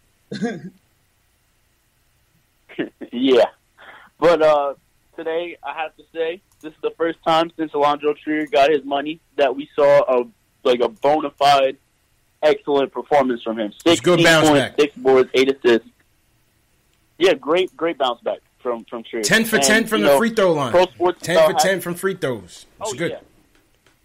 Oh, yeah. So, yeah, he's shown the ability. He can run an offense and be a 3-level scorer at the same time, which is, incredible. This kid who's 23 years old, or 22 or whatever, he's already shown the ability to be an excellent NBA player, to be a starter-level guard in this league in his rookie season. And you love to see that. I have to give I don't know who signed him, whether it was Perry or Mills, but you have to give them credit for acquiring this kid, for being an undrafted free agent. Yep. And you saw some things from him at Arizona. Granted, he had excellent talent with him. His 2 best years with Markkanen and DeAndre Ayton as his bigs. Mm-hmm. But you see, he knows how to work with excellent bigs, and so that gives me so much positivity for his future, because we have the best of those bigs who can shoot and defend, and that's KP. So I have to say, down the line, I could easily see him being the point guard of the future if we draft a wing this draft, and him and KP running that pick and pop, pick and roll. That would be, an excellent that'd be nice to see, and man. That would be nice to see. You saw he got Mitch going in the pick and roll today, so that'd be nice. Yep. And so you see how Fizz runs Mudiay, sort of like this D'Antoni kind of style. I think, next year maybe, if we don't get a free agent point guard or we don't draft a point guard, I could easily see, Trier get these inflated numbers with him running point guard for the Knicks. I could so see that. Because you look at it, Trier, he's a smart basketball player. Granted, he likes to shoot the ball a little bit too much, and those things can be ironed out. Yeah. But you see these things from him that you don't see from many other young players. He's just got to iron out the facilitating. He's getting there. I mean, today was a nice one. Today was a nice one, but you want to see it on a consistent basis. If he can average, 4, 5 for the second half, that would be nice to see. Oh, yeah. And so you look at it from that perspective, and you have to say Alonzo Trier was an excellent, excellent pickup. Absolutely. And also, I want to touch on one thing, which is the trade deadline. I know Ari touched on it a little bit. Mm-hmm. Basically, we need to, cut all the dead wood out. We need to get rid of all the dead wood. Some way, somehow, we're going to have to find a way. Because, you look at that proposed trade with Dallas. If we could finally find some way to get Dennis Smith Jr. and get rid of Hardaway. It looks like Dallas and DSJ are rekindling their relationship, man. It seems like they're patching things up. Sounds like Dallas couldn't find anybody for him, so they welcoming him back home. So I don't know. I don't see that happening. I get what you're saying, but I think Vonleh would be a nice piece for them. And so if we could use that as a sweetener, would you guys be willing to give up a 2022, 2021 first-round pick along with Vonleh and Hardaway to get rid of to get Dennis Smith Jr. and Wesley Matthews expiring? Would you do that? Protected or unprotected? Protected. Say top 10. How high protected?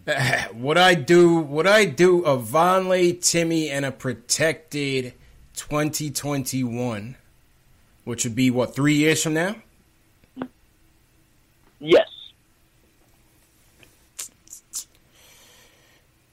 I think that's that's tempting, man. Maybe this is literally like Knicks fan brain just going crazy right now because we have been burned by that exact situation 10 million times. No, because we wouldn't protect it. We wouldn't protect it though in the past. Yeah, protected, and we're also trading away contracts and trading away and getting young talent in return. When in the past we traded unprotected draft picks for big contracts. So this makes a little bit more sense. So I wouldn't be that opposed to this scenario. But just the idea of trading first round picks to me, I think like I have post traumatic stress. I can never fully sign off. I don't know if I could sign on with it, man. We've been burned so many times, man. But protected, I might do it, Jake. If you could have told me we could free up 2 max slots, no guarantees in free agency. Top 10 protected. You doing that? Yeah. Yeah. That's what I suggested. I think I would. I think I would because you're basically saying that in 2 years, if we can't make the playoffs in 2 years, then something ain't right. That's what we said when we brought something ain't right. Either somebody's not healthy, or we don't get any free agents over the next 2 years, or these draft picks and knocks become terrible. Listen, as Knicks fans, you got to plan for the worst possible scenario. Like no one thought that we wouldn't be a playoff team after we made trades for guys like Eddie Curry and stuff like this. But then these guys turn into bums. And then, like, say you play yourself just out of playoff position. You're the 9th seed in the East, and then all of a sudden you're in the lottery. You get the 13th or 14th draft pick. For all the Monday morning quarterbacks out there that said they love Donovan Mitchell was picked 12th. Top 10 protected, that's going to somebody else. Say we give that to Dallas, and then Dallas gets, a Donovan Mitchell-esque steal with the 13th, 14th pick in the draft to pair along Luka. We'll look like the biggest idiots in the world in that scenario. Nah, you're right, man. You're right. I mean, so that's a stretch. It's hard to pass on it. It's hard to pass on that, man. I'm acknowledging that it's a stretch. It's totally a stretch. But Knicks fans, you got to stretch it out because we're the most unlucky, tragedy-stricken fan base in the world right now. We got to keep it conservative, man. Keep the cards close to the vest. The Sacramento Kings got it together. The Cleveland Browns got it together. The Cleveland Cavs got a championship a couple of years ago. The Knicks are number one on the list right now. But Cavs tank has been a formidable tank, man. Cavs tank has been a superpower. I don't know. I feel like the Kings. I feel like the Kings are still like the worst franchise in American sports, and I don't feel it's close because if you look at it, the only reason why they're winning is because they have no incentive to lose, and that's because they got scammed for Rondo. They gave their pick to Boston, Celtics, yeah, and so now Boston has Sacramento's pick, and it's completely unprotected. So you look at it, the Kings are definitely still the worst franchise in sports. And but don't look down. I wouldn't be opposed to someone to them. Facts, and appreciate the call, Julian. My fault, man. I had to run it. We got mad calls on the line, but appreciate the call, Julian, as usual. What were you saying, Jake? De'Aaron Fox is coming up, right? No, De'Aaron Fox, he's a bad dude, man. Yeah. Like, he can ball. Like, he was my favorite college player that season, man, when he was coming out. He was my favorite. I honestly liked Malik Monk better, admittedly, but De'Aaron Fox, he's put it together. Yeah. Big time. Absolutely, man. Absolutely. All right, before we get to the rest. Yeah, go ahead. Oh, I just wanted to go back to what the caller was saying at first. Was that today was the worst loss of the season. I touched on it a little bit earlier, but I want to revisit it a little bit just for a second. Yeah. I wasn't, gambling on this game. I never gamble on the Knicks because, you're not supposed to gamble on your team because there's too many emotions in there. But if you, going into this game, the 12:30 matinee, coming back from Europe with the, horrible team that we have, going against OKC, who's, low-key really good this year. Paul George is having an excellent MVP year. An MVP type year for Paul George. And, Russell Westbrook, who everybody likes to say is overrated, is about to average a triple-double for the 3rd consecutive season, which is the most bananas thing in the world. But if I was a gambling man, I would have said that the Knicks were going to lose by no less than 15. They had no shot in this game. But again, I will say this, that we saw the lineups that we want to see. We saw the young guys. And, like, it's not about losing as much as it is about seeing the young guys in real game scenarios against good teams and rotations that we're going to use moving forward. Yeah. And I was actually very I was put in a positive mood after this game. Like, I think you – because I'm usually the biggest pessimist. We started the video chat a little bit before we went live. I think you were kind of shocked to see. I was shocked. Jake. Yeah, I was shocked, man. Sun was definitely shining up in Bristol, man. Sun was definitely Bristol, shining up in Bristol. Listen, it's snowy and icy and cold here, but, you know, I'm a ray of sunshine today. I was happy. Absolutely, man. Absolutely, man. You want to tell the people what you do, bro? Yeah, it's up to you. All right, no problem. All right, let's get to the player ratings, man, real quick. You said you had liked a couple of guys on the team here. Give me your three guys that stood out to you today, man. I'm going to go top down. Number one by far for me, it wasn't even close, was Frank. I was blown away by Frank. I thought this game probably could have been his best game of the year. I was incredibly impressed with Frank. I think that he did it on both sides of the ball. If a couple of shots rolled his way, his field goal percentage would have made up. That's the one knock that you can have on him. But he looked good. He looked confident. He was making moves. I was very impressed with Frank today. The second, it's 2A and 2B, and that's what I'm going to leave it at. And it's Trier and Mitchell Robinson. Trier and Mitchell Robinson had it going today.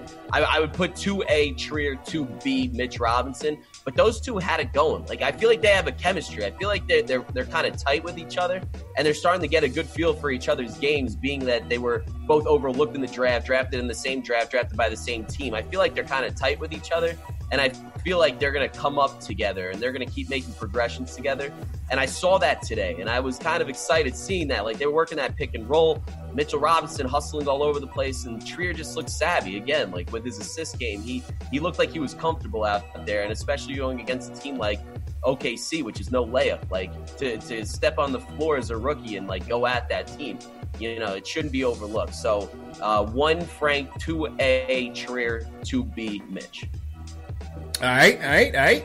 And that was your 3 today. My 3, I'm definitely gonna go with Frank as the third. Absolutely. 9 points, 4-12 from the field, 5 dimes. I just thought, you know, there were stark differences when he was in the game compared to Mudiay on both ends of the floor. Yeah, it was only 9 points, whatever. But I thought, you know, I look at it based on his previous outings. This season, I thought this was the best game he played. You know, we'll see what happens. We'll see if he can string it together. But I thought defensively, he played up to a level that we saw him play at last year, and I thought that was pretty decent. Secondly, I'll go ISO second. 16 points, career high in assists, 8 dimes. You know, people have been knocking him for his lack of passing or his lack of passing awareness. So I'll go with ISO with the 8 dimes on that one.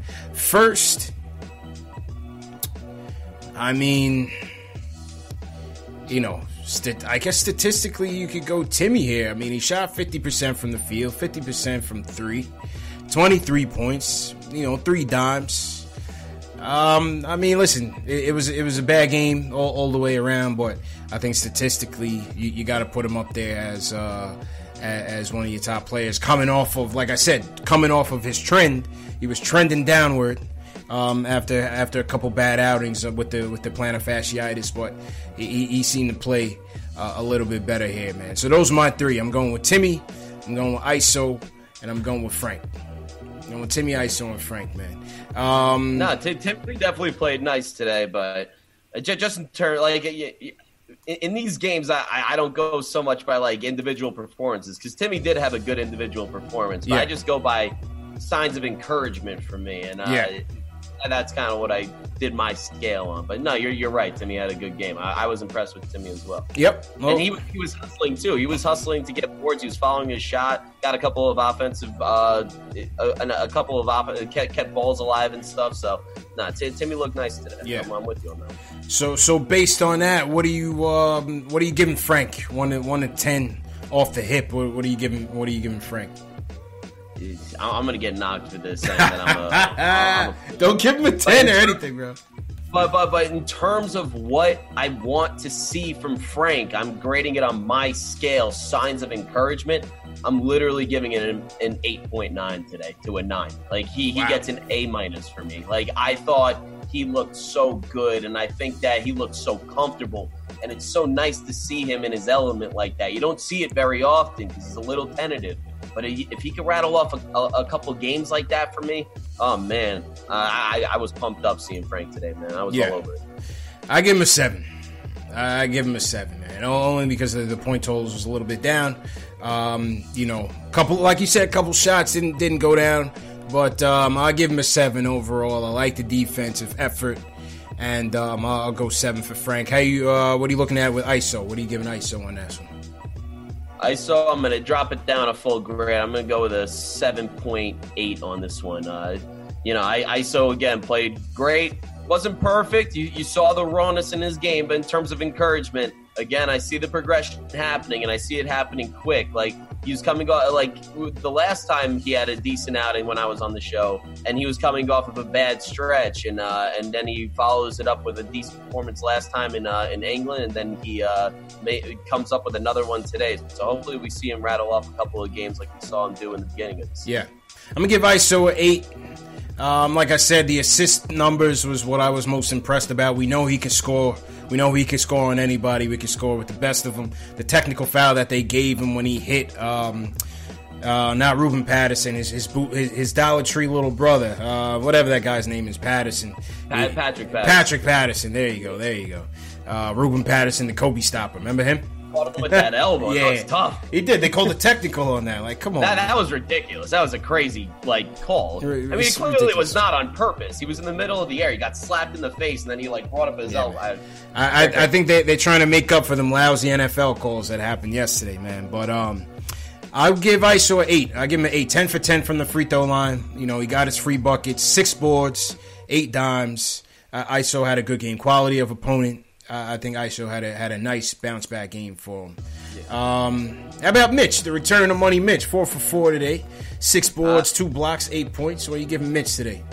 I'm going to drop him a little bit lower than I did ISO just because, again, he's super raw. But in terms of what you like to see from him and progression, he's going to get a 7.6 for me, just a little bit below ISO. But in terms of what I look for, an individual performance, he looked nice today. I mean, he's got a lot to work on. Let's not make any mistakes about that. He needs to develop a little bit of a shot. His free throws are a joke currently, but he's got time to work on that stuff. But when it comes to a raw athlete who has a very high ceiling and just an incredible value for us and from where we got him from, Mitch is that. Mitch is it.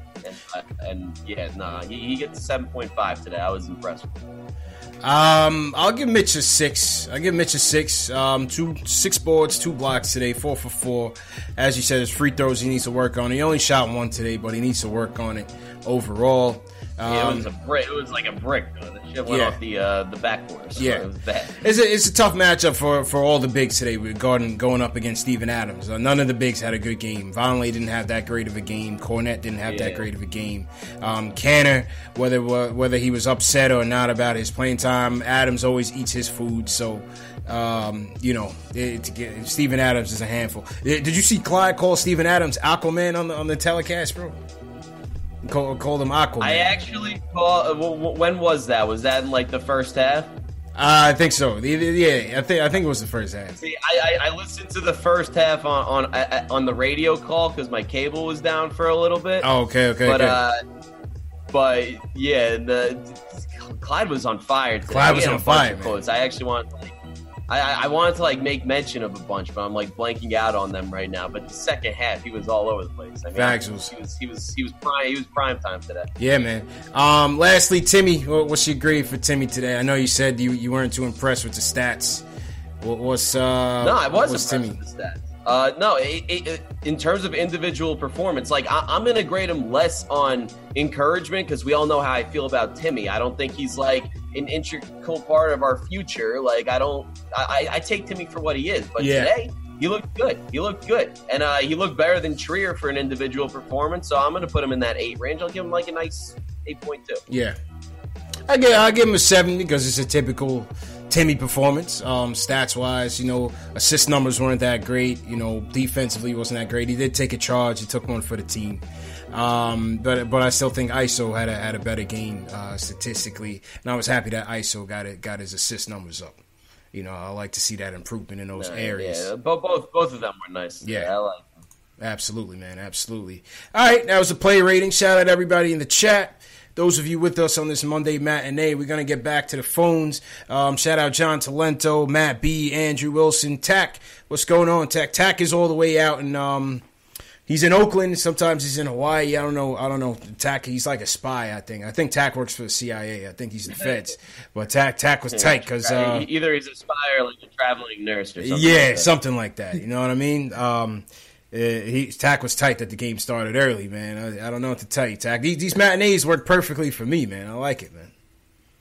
Yeah, I'm not mad. I get the rest of my night after this. Facts. It's a good work day. Yeah, man. Shout out to all the new people out there. Robin, what's going on? Drew Brown, watching on the Nick of Time show. Shout out Drew Brown. Delano's in here. Shout out Delano Steele. Happy MLK Day to Delano. Back to the phones. Marcel from Brooklyn was waiting for a while. Marcel, what's going on, man? How you feeling, bro? It is definitely A-OK. This here is my first caller with you guys. Sounds good, man. Welcome to the show. This is my first call with you guys. Thank you so much. Your name? This is CP. Are you watching the show or are you listening on the Blog Talk Radio? Well, actually, I saw you guys on Twitter. My Twitter account is at MarcelMyrick70. Okay. All right. And unfortunately, people can follow my tweets, and especially you guys. Nice. Okay. So what's your facts on the team today? Points on the team. Well, my facts on our Knicks tried to going straight to the playoffs and the finals to win for our city and our wonderful communities that we lived in. The truth is, the losing streak, give me a break. They lost to Oklahoma City Thunder this afternoon for this matinee game for Martin Luther King Jr. Day. Mm-hmm. Oh, Carmelo Anthony joining the Thunder? I don't think so, dude. He wants the Knicks. He loves the Knicks so much. Carmelo Anthony, he's so good at this. Yeah. He got the three-pointers. He got flip. Appreciate the call, man. We're not talking Melo, man. Appreciate the call, though, Marcel. All right, next, Cody from Jersey. You want to talk about Frank, the draft, and Vonleh. Marcel, appreciate the call, man. We just had to move the program on because we're trying to wrap up, and Melo is off topic, man. We got to be on topic. Cody, what's up, man? We could go on forever with Melo. Facts. Cody, what's up, man? Hey, guys. Happy MLK Day. So here's the good thing about this loss, right? Mm-hmm. Although we lost, we still won because now we are number 2 on Tankathon. So because number 2 on the Tankathon. Chicago won that. Something to celebrate. Yeah, Chicago won this afternoon. They beat Cleveland. Wow! In the battle of the tanks, Chicago beat Cleveland. Yeah. So Cleveland is going to stay number 1. I don't see us, beating out Cleveland, but. We are definitely number 2 now, and hopefully we can stay number 2 for a while until May, June. Keep the pace. So quick comment.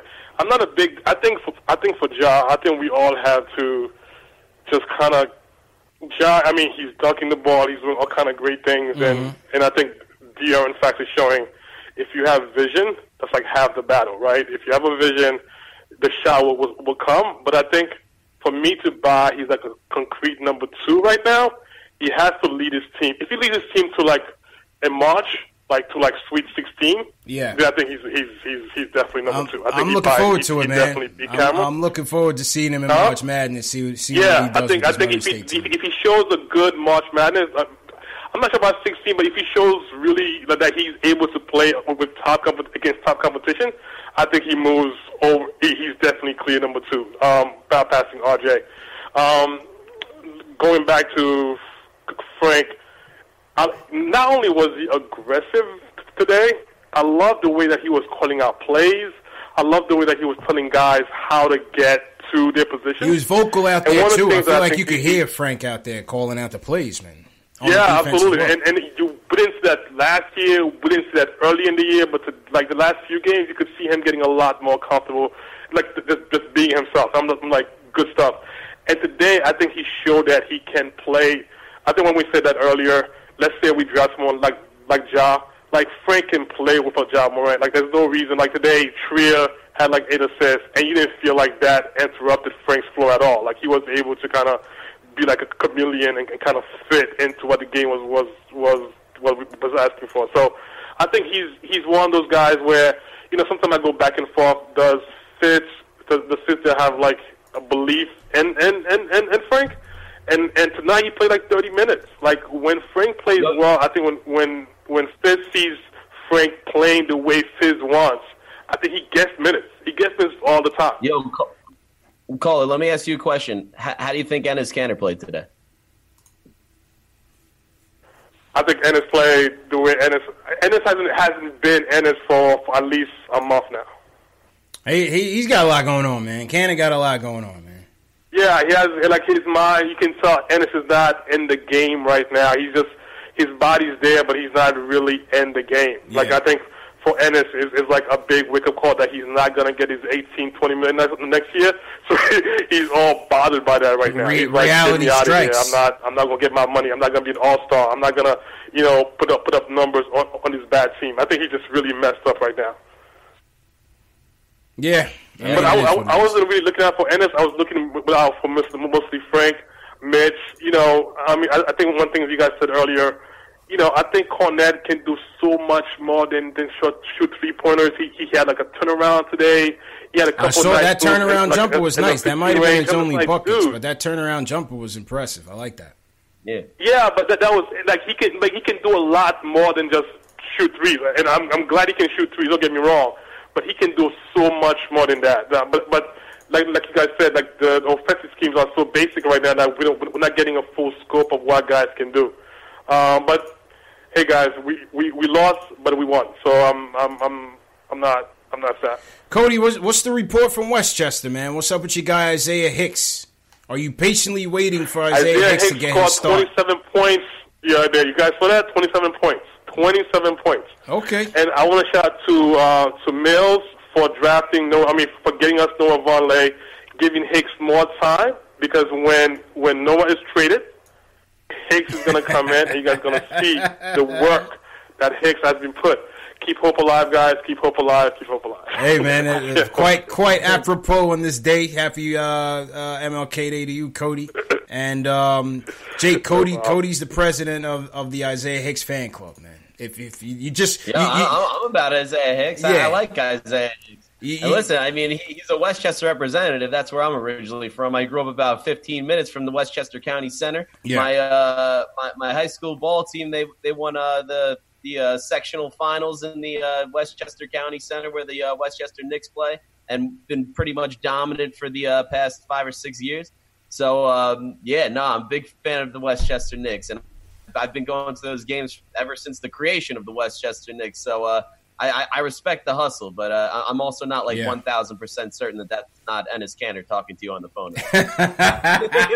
Everybody in the chat was like, "Is that Kanter talking?" I had to ask. I saw the chat blowing up. I'm like, yo, he really does sound like Enes Kanter. Yeah, man. Nah, Cody's a day one, man. Cody's been supporting for day one. Shout out everybody who's watching now, man. Shout out everybody in the chat. Charles Lassiter, it's all good, Charles. Just a miscommunication. T. Williams in here. John Talento, Matt B. Jet Life for Life. Call me Tack. Shout out everybody in here. Smash that thumbs up button for your boys. If we got one more call. Jamal from Jersey wants to talk about Fizz and the game. He was at the game.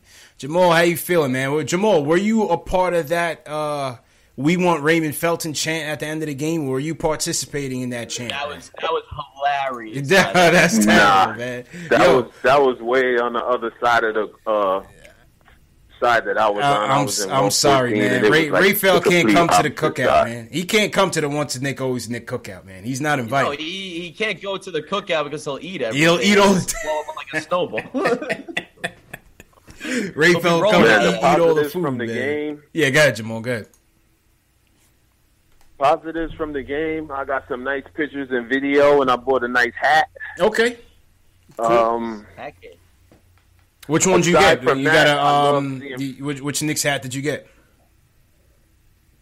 I was looking for the one that you was rocking the Knicks hat. I couldn't find it, but I got a nice blue and orange newer one that I never seen before. But I loved Frank, what he was doing out there. I feel like Frank is the kind of player that can blend in with anybody. I feel like he's a championship player, cerebral. Like he has all the tools it takes, and he's not a selfish guy. He's the kind of guy that you need moving forward, building the kind of team we want to build if we're going to bring in free agents and all that, because everybody can't make $47 million. I think fans forget that. And he's not the kind of guy like Trier or Tim Hardaway where you can't put him in with this guy. He don't mesh with that guy. I think Frank is going to end up being an outstanding And that's the thing, too. It's like everybody, complains about all these Me Too guys. They complain about ISO. They complain about Timmy. They complain about Moutier being selfish. Here we have a kid who is the most selfless, to a fault, the most selfless player on the team. I mean, that could translate into something positive going forward as we continue to build and to continue to build this game. Right. He's like our Marcus Smart. Like, you need guys like that to win ball games. It's not all scorers. You need different players to do different things and bring different proponents to the game. Agreed. And Frank has it. He just needed a little bit more time and confidence. He'll be fine. Agreed. Agreed, man. And far as on another note, I noticed, like, when the team came out to warm up, Cantor just sat down the whole time. There's something definitely going on with him. I don't know if the organization definitely set a line in stone, and it kind of hit him as a reality, and he's just going to sulk and stuff now. But he was just off to the side, basically doing his own thing. And the Garden was kind of sad today. I had Torres asking me why he's not putting Porzingis in the game. I'm like, what? Wait, who's asking you that? Where have you been, brother, man? Come on. So, like Torres. It was Torres. They had a crazy accent. They was like, excuse me, why is Porzingis? I'm like, my man came all the way from Germany to see Kristaps play. He didn't get the memo. That expensive trip. And man. All to watch like the Knicks B team. All the way he planned his whole trip from Belgium, all the way to come see Kristaps and the gang.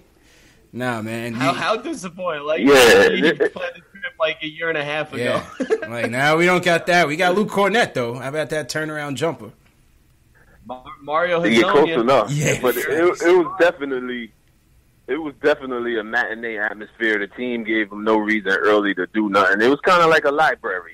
I was highly disappointed, man. Yeah, it was ho-hum for me, man. I started setting up from the show by like halftime. I was checked out of it, but it is what it is. Yeah, still encouraged by the youngsters. Mitchell Robinson, once he gets some strength, weight room and stuff in the off season, I feel, and a better point guard, I feel like he's gonna be a terror. I mean, it's coming along. But one question I would just want to ask you guys before we leave: why won't he sit Timmy down for young players' development? Since we control Timmy for longer than we do Courtney Lee, is it he know Timmy is not as much of a professional as Courtney Lee? Like, I'm just trying to figure that out because Tim had a good stretch today. He didn't have a good game. He started off gunning those deep threes early, and it kind of changed the complexity of the game. Oklahoma was just so much more athletic. It was just run out after run out after run out, and Paul George was just saucing them. And that set the tone for the day. Yeah, we talked about it. We did the mid-season report. If you guys didn't check it out. Hit that eye icon on your top right-hand side of the screen. That was excellent. Appreciate it, man. And yeah, that was one of the things we talked about. You know, what is it with the lack of account? Everybody seems to have been held accountable and put into that Fizdale bench rotation, except Timmy. You know, only thing that has really slowed Timmy down, Jake, is the plantar fasciitis injury. So I don't know, Jake. What do you think about this Timmy thing? You think it's political? I tend to think it's political when you have a guy, you know, with that contract. It's kind of Mills' puppy, his brainchild, and I think politics has a lot to do with it, man. What do you think? You could definitely look at it and think it's political. I get the what it is. It's tough to have a lot of faith in Timmy because he's shown us two separate sides of Timmy. He has the 14 for 18 Timmy where he scores like 35 points and like he can really fill it up a little bit, but like he's so inconsistent, and more often than not, he's not putting up those stats, and he's not being consistent or efficient or anything, even close to resembling to like an actual NBA player that should be getting the money that he does. And this is a Steve Mills move. Make no mistake. This isn't Phil Jackson. So as far as the politics of it all go, I don't understand what the politics would be other than buyer's remorse. Well, it's just when you have a guy that makes that much money, man. These type of guys, unless it's like a Popovich or one of those coaches that run the ship and take no BS, you don't see guys like that. They get held to a different standard. Coaches will tell you that. You're absolutely right. Coaches will tell you that all the time. In the NBA, you don't treat every player the same. Every player doesn't get treated the same. You know what I mean? You could talk to one player one way and have to, tiptoe around another one because it's egos, it's contracts, it's money. So that's just why I feel like that. I don't know. Could be wrong. I'm with you on that. Timmy definitely gets held to a different standard. Timmy's relationship with the Knicks is weird. Like, he's like the one that got away that we got back. You know what I'm saying? That's Mills. And now we're just like, what did we miss so much about this guy? Like, Mills missed he's not that good. Like, I don't know, man. Timmy's complex with the Knicks, and it's definitely looking like buyer's remorse. I don't see him as a long-term. He'll play out this contract on the Knicks, and we'll probably not bring him back unless he comes back for like an eighth of what we gave him for this contract. Hey, man, time will tell, man. Time will tell. Go ahead, Jamal. Last point. And I just wanted to say, especially with the plantar fasciitis, I suffer from that, and I heard y'all trying to not knowing exactly what it was last show, CP. Like most people with flat feet suffer from it. That's why the insole heel is a big business. Like if you have flat feet, like I can't even be barefooted at no time. I have to put orthotics in the shower when I take a shower. That's how bad mine is. That's crazy. And for him to be going through that and still barely missing time, and we're trying to tank, they have to be telling him, get Timmy out there. Let Timmy do what he wants. Right. Give him Patrick Ewing old number. Like, He can't disgrace that, man. That 33 is sacred, man. But I get your point, man. I definitely agree with you. It just and appreciate the call, bro. It just is what it is. I just take it for what it is, man. You know what I'm saying? Yeah. I mean, like Tim Hardaway, he's getting that money. He's gonna be part a little bit of the future. I think that's what they planned for. Just, you have to have him out on the court. Like, if we want to be at our most successful, Tim Hardaway Jr. is going to be on the floor as, like, a two or, like, a wing player. Just, like say we get Kevin Durant, he draws double teams. We're going to rely on Timmy a lot.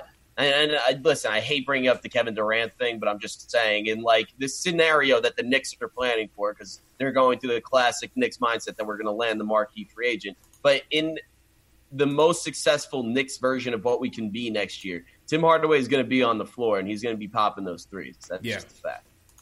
I mean, like I said, I just feel like he'll be better when the team gets better. That's what I think. I think you'll see his talent. I think you'll see his value when the team improves. I continue to say that. You can't rely on him to be the number one guy on this team. He's just not that guy. No, that's a fact. And we are relying on him to be the number one guy, which is mainly the problem. But, like, you even saw with the Hawks. His best years was with the Hawks, and that's because they had a great team system. And, if you find Timmy for open looks, you saw it today. Like, if I think he's 0 for infinity when he shoots off the dribble, but when he catches the ball, like if he catches and shoots, he has such and like you find him open, he has a nice we all know he has a nice jumper, but like he's a knockdown three shooter. Like, I don't even want to say poor man's Klay Thompson because that's such a stretch, but like he can knock down threes at an incredible rate from the catch and shoot. Yeah. And if we can find him open more often as opposed to making him a ball handler, it would serve him a lot better. you need someone that's going to help collapse the defense. Keep everybody honest and get Timmy open. I see people in the chat comparing this Timmy to R.J. Barrett. Well, from what I see from R.J. Barrett, I feel like R.J. Barrett could mix it up on different phases of the court. I see him shoot from the outside. I think he can post up. He bangs a lot more than Timmy did, whether it's college or the pros.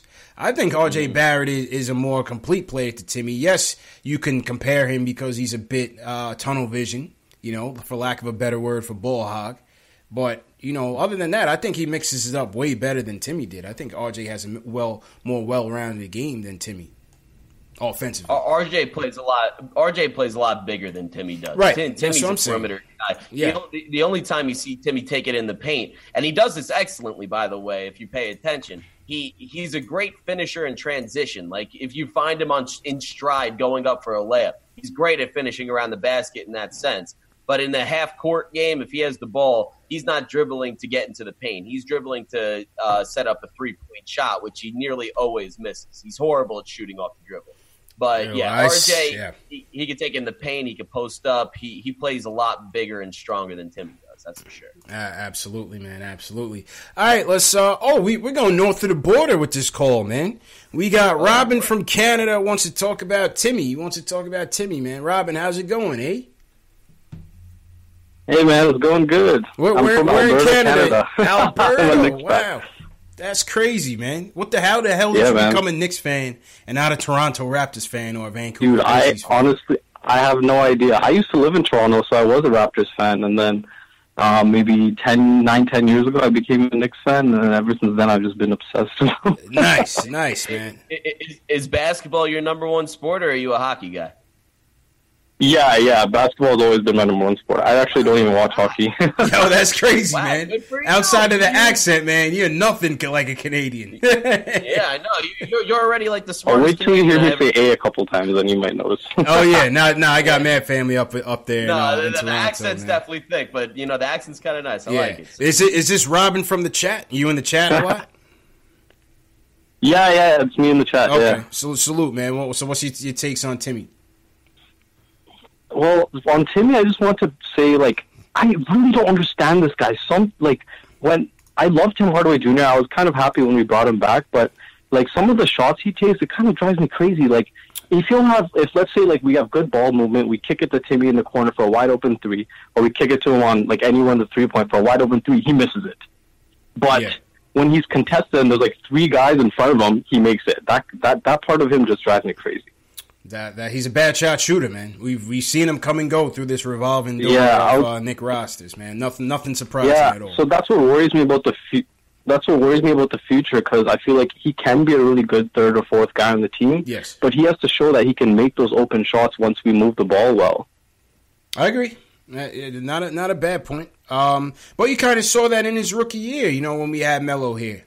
You kind of saw that in his rookie year. Yeah. I think he's capable. It's just it's hard to really analyze him this year because his weaknesses are so exposed when he puts himself out there as the top guy. See, the thing about Tim Hardaway Jr. is that he's best served when he's Exactly. Because people forget that he has game. He's not useless on the basketball court. He's useless as a primary scoring option. Yeah, exactly. When he's not him, when you rely on him too heavily. But if you can mask him a little bit and just have him float around the perimeter and find open spaces, he'll ball out for you a little bit and he'll hit the shots. But the thing is when you rely on him to be a primary scorer, primary option, him and Moody, they suffer from this. They're just inefficient players. There's a difference between putting up stats and being efficient. Efficient players win.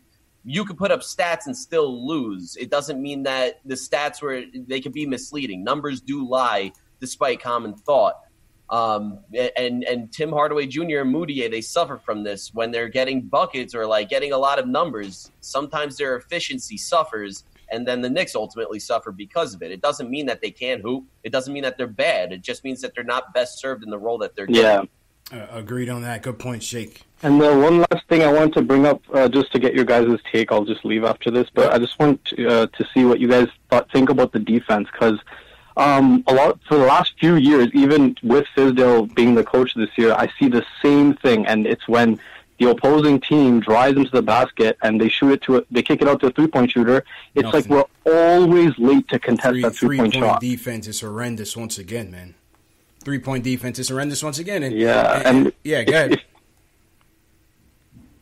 And if you watch like good teams play, if you watch like any good team like the Bucks or especially the Raptors, you can see the second the opposing team kicks out to 3, there's already a man like on his way. His hand's already there by the time they're about to shoot the 3. I just don't get why it's so hard to teach that to these young guys, and that kind of like I don't know if it's because obviously we're tanking, but even if we do get KP and we do get a marquee free agent or something like that, the question I want to ask you guys is: do you think that the defense will improve? What do you think they need to do in order to just guard the 3-point line?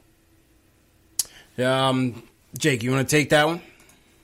Yeah, sure. I will say this: you're not. The thing about the Rockets is like, first of all, you have Kawhi, not the Rockets, the Raptors.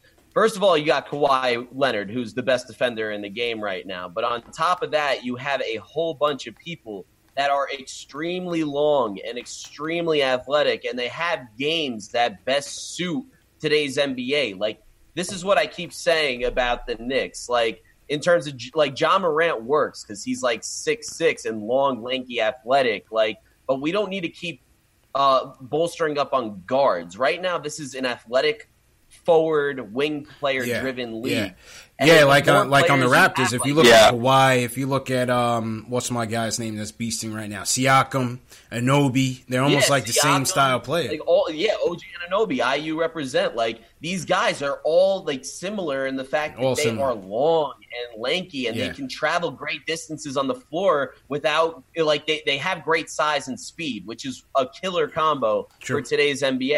Even when the Golden State Warriors want to lock it down, all of them are fast, all of them are long, and all of them get to their spots, especially when they play small. I mean, you even look at the Indiana Pacers, like, Sabonis is a low-key decent defender and good at getting out of the perimeter. Victor Oladipo, Darren Collison, Miles Turner, like, they can all do that stuff. And the best teams in the league are the best at guarding the 3 because they're good at closing out, but, like, not being suckered into falling for a shot fake, giving up easy baskets. Like, they can mask the defense, and the Knicks just don't have too many of those guys right now. Knox is certainly one of those guys. But you don't think the coach can help that though? That's my thing. I feel that's what I was thinking. I would think I'm not a coach, but I would think that the coach is supposed to be teaching these principles to properly get your rotations and get in the right spots through film and through repetition. Yeah. I think a lot of that. Like, we saw the same thing with Hornacek, and we're seeing the same thing with Fizdale. Like, the coach is not even changing the fact that he can't play defense.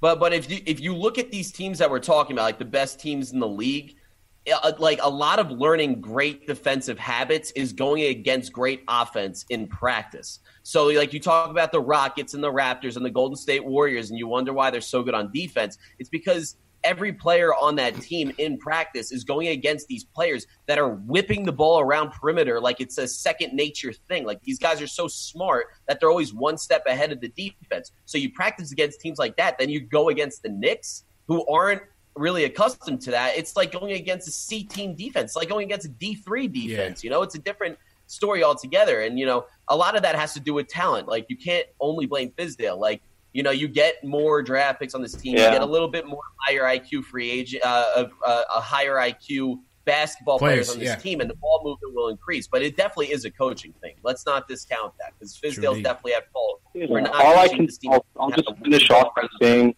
that if I was on the opposing team playing the Knicks, oh my goodness, would I drop so many threes on them. My eyes would light up every time.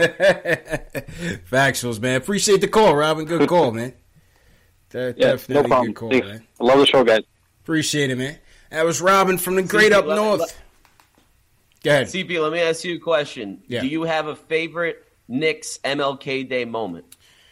Oh, man. Do I have a favorite Knicks? I know I'm catching you off guard on this, but I needed to bring this one up because I do. When was the last time we had a good one, man? Was it the was the Melo buzzer beater in Memphis? Was that an MLK Day moment? Was that MLK Day? Melo had a buzzer beater. I think it was against Philly a couple on years MLK. back. Yeah. Yo, I don't even remember. Yo, we've lost all of these damn MLK games, man. I'm going way back from mine because my brother and I, we went to a game on MLK Day, and it was the game where the Knicks played the Spurs, and this was like the craziest thing ever. This is 2001 MLK Day. Marcus Camby and Danny Ferry from Spurs, they get into it. And then Marcus Camby, like we had good seats. We just see him wind up. Everybody gets up. Whoa! Like what's going on right now? Then all of a sudden you just see Jeff Van Gundy chugging over and then Marcus Camby swings, completely whiffs on Ferry, and knocks out the coach, man. That was up there. I didn't realize that was MLK. And what matter of fact, it was, because the irony of the whole thing was, the whole MLK and peace and whatnot. And here's Marcus Camby ready to throw a haymaker on Danny Ferry and knock his head off. And let's not forget, Danny Ferry's the dude that got fired for saying some racist remarks in the front office. He did. Marcus Camby, he probably on MLK Day, I think Danny Ferry was whispering some stuff in his ear. Yeah, you never know, man. I remember that, man. Camby lost it, and Van Gundy once again ended up right in the middle of it, a couple days after his birthday. That was a good one, man. I forgot that was MLK. Yo, it's been so long since we had some good ones. I was so young. I was 8 years old. I remember that. So, like, everybody just gets up, like, oh! Like, we all start. I had that on my IG last year, man. I definitely had that on my IG last year. All right, last call of the night, real quick, because we're coming up on the 2-hour mark. Shout out to everybody in the chat. Hit that thumbs up button for your boy. Hit that like button. Subscribe to the channels as well, man. All right, Ice, you the last call of the day. You want to talk about Dotson. Thinks Dotson should get more playing time. All right, Ice, real quick, man. How you feeling, bro? I'm doing great, man. Thanks for getting me in. I try to catch your show, every chance I get, man. You've been running a great show. Appreciate it. Peace to everybody in the chat, man. I love what you're doing and everything. That's what I want to ask you. What you think? Like, I feel as though Dotson is pretty good. I think he should get more runs than what he's getting. And he got some nice defense. Yeah, I like Dotson. I think he's one of our top two-way players, Jake.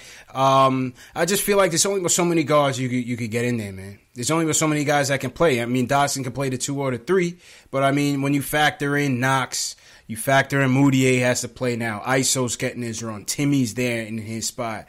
They play Mario time. I mean, I think Dotson is getting the proper playing time right now based on how things are set up with the roster. You know what I'm saying? Yeah, and also if you just look at the roster in general, I mean, he's competing for time with Tim Hardaway Jr., the $72 million man, and then also the sweetheart of New York right now, Alonzo Trier. So you have to factor that in. But that's another positive part about today's game is the fact that Dotson saw 23 minutes. I love seeing Dotson play. I mean, I say it all the time. I'm on this show every once in a while, but Dotson's my guy. Yeah. He was on the Westchester Knicks. I ran into him. He's a super nice guy. And, he could definitely ball. I like seeing him I like when they run those plays for Dotson, man. I like when they run those pin-down screens for him, free him up and get that mid-range jumper. I like everything about his game, man. I like him as a role player for sure.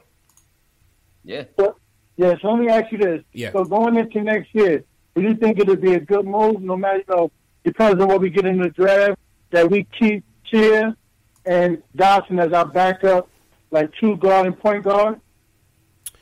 Well, and appreciate the call, Ice. Well, it's we got to go best player available, Jake. You know what I'm saying? It's a next man up league.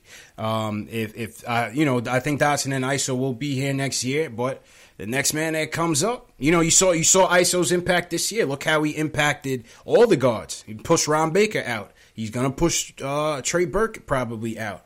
It just happens that way. 90 seconds. I don't know if Dotson. Is his contract up after this year? They have to. I think they have a deadline to take his player option. They have a team option on him. I see. Hypothetically, I would love to bring him back, but realistically, he's competing with Trier, who we currently do have under contract. Well. Yeah.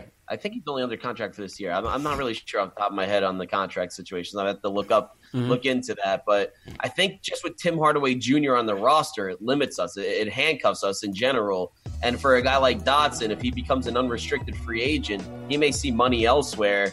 I mean, like, you know, we gave Ron stupid ass. Yeah. I'm getting angry. We gave Ron 3 years, $9 million. I would love to see, like, Dotson's much more well deserving of that, but you also got to factor in, like, he may want to go somewhere else where he could see more playing time and prove himself and get maybe a little bit more money. Like, I feel like a team would pay Dotson a little bit. He's proven that he can play pretty significantly on an NBA level. I agree, man. And Jake, with that, man, let's hit that wrap up. We're at the 2-hour mark. So go ahead and sign off and promote your channels, bro. I said it before.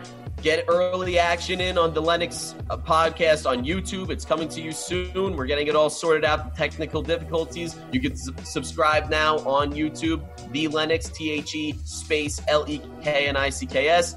Our podcast you can find on SoundCloud, iTunes, Apple Podcasts, TuneIn, Stitcher, pretty much anywhere where you get your podcasts at. The Lennox, and then also on Twitter and Instagram is at @the_Lennox. That's THE_LEKNICKS. Thank you all who have been subscribing and all that, and thanks to you, CP. I love doing these. My man, appreciate it, man. And like I said, we're going to have Jake on more often. Jake, appreciate it. Thanks for everybody for tuning in tonight, man. It was a tough loss once again. Knicks lose 127-109.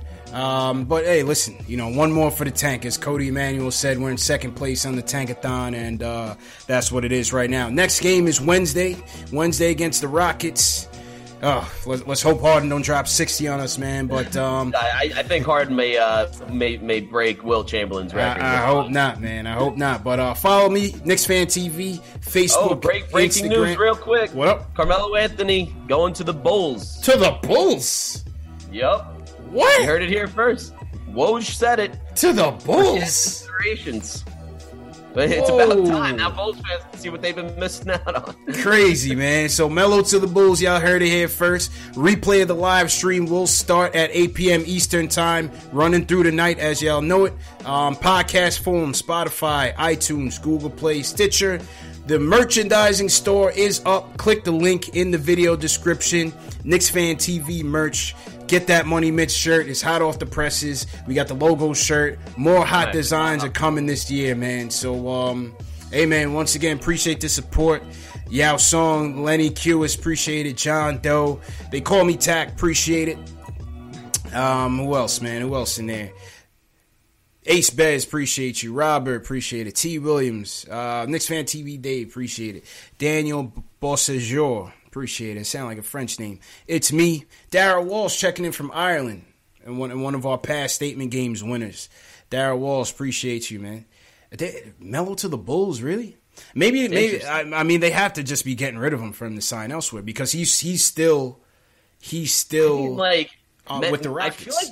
I feel like Melo can be Melo on the Bulls because like they don't really care and they don't really have like go-to scorers like that and like I mean like for whatever Melo is, I don't think he's taking the Bulls to the playoffs and you know Melo could be. I just want to see Melo be happy, man. Me too, man. He deserves it, man. He deserves it, man. So on that note, thanks again, everybody. Point 5, appreciate you. G, appreciate it. Hit that subscribe button, hit that thumbs up button, and we'll see you guys Wednesday, Knicks Rockets, man. So you guys take it easy, man.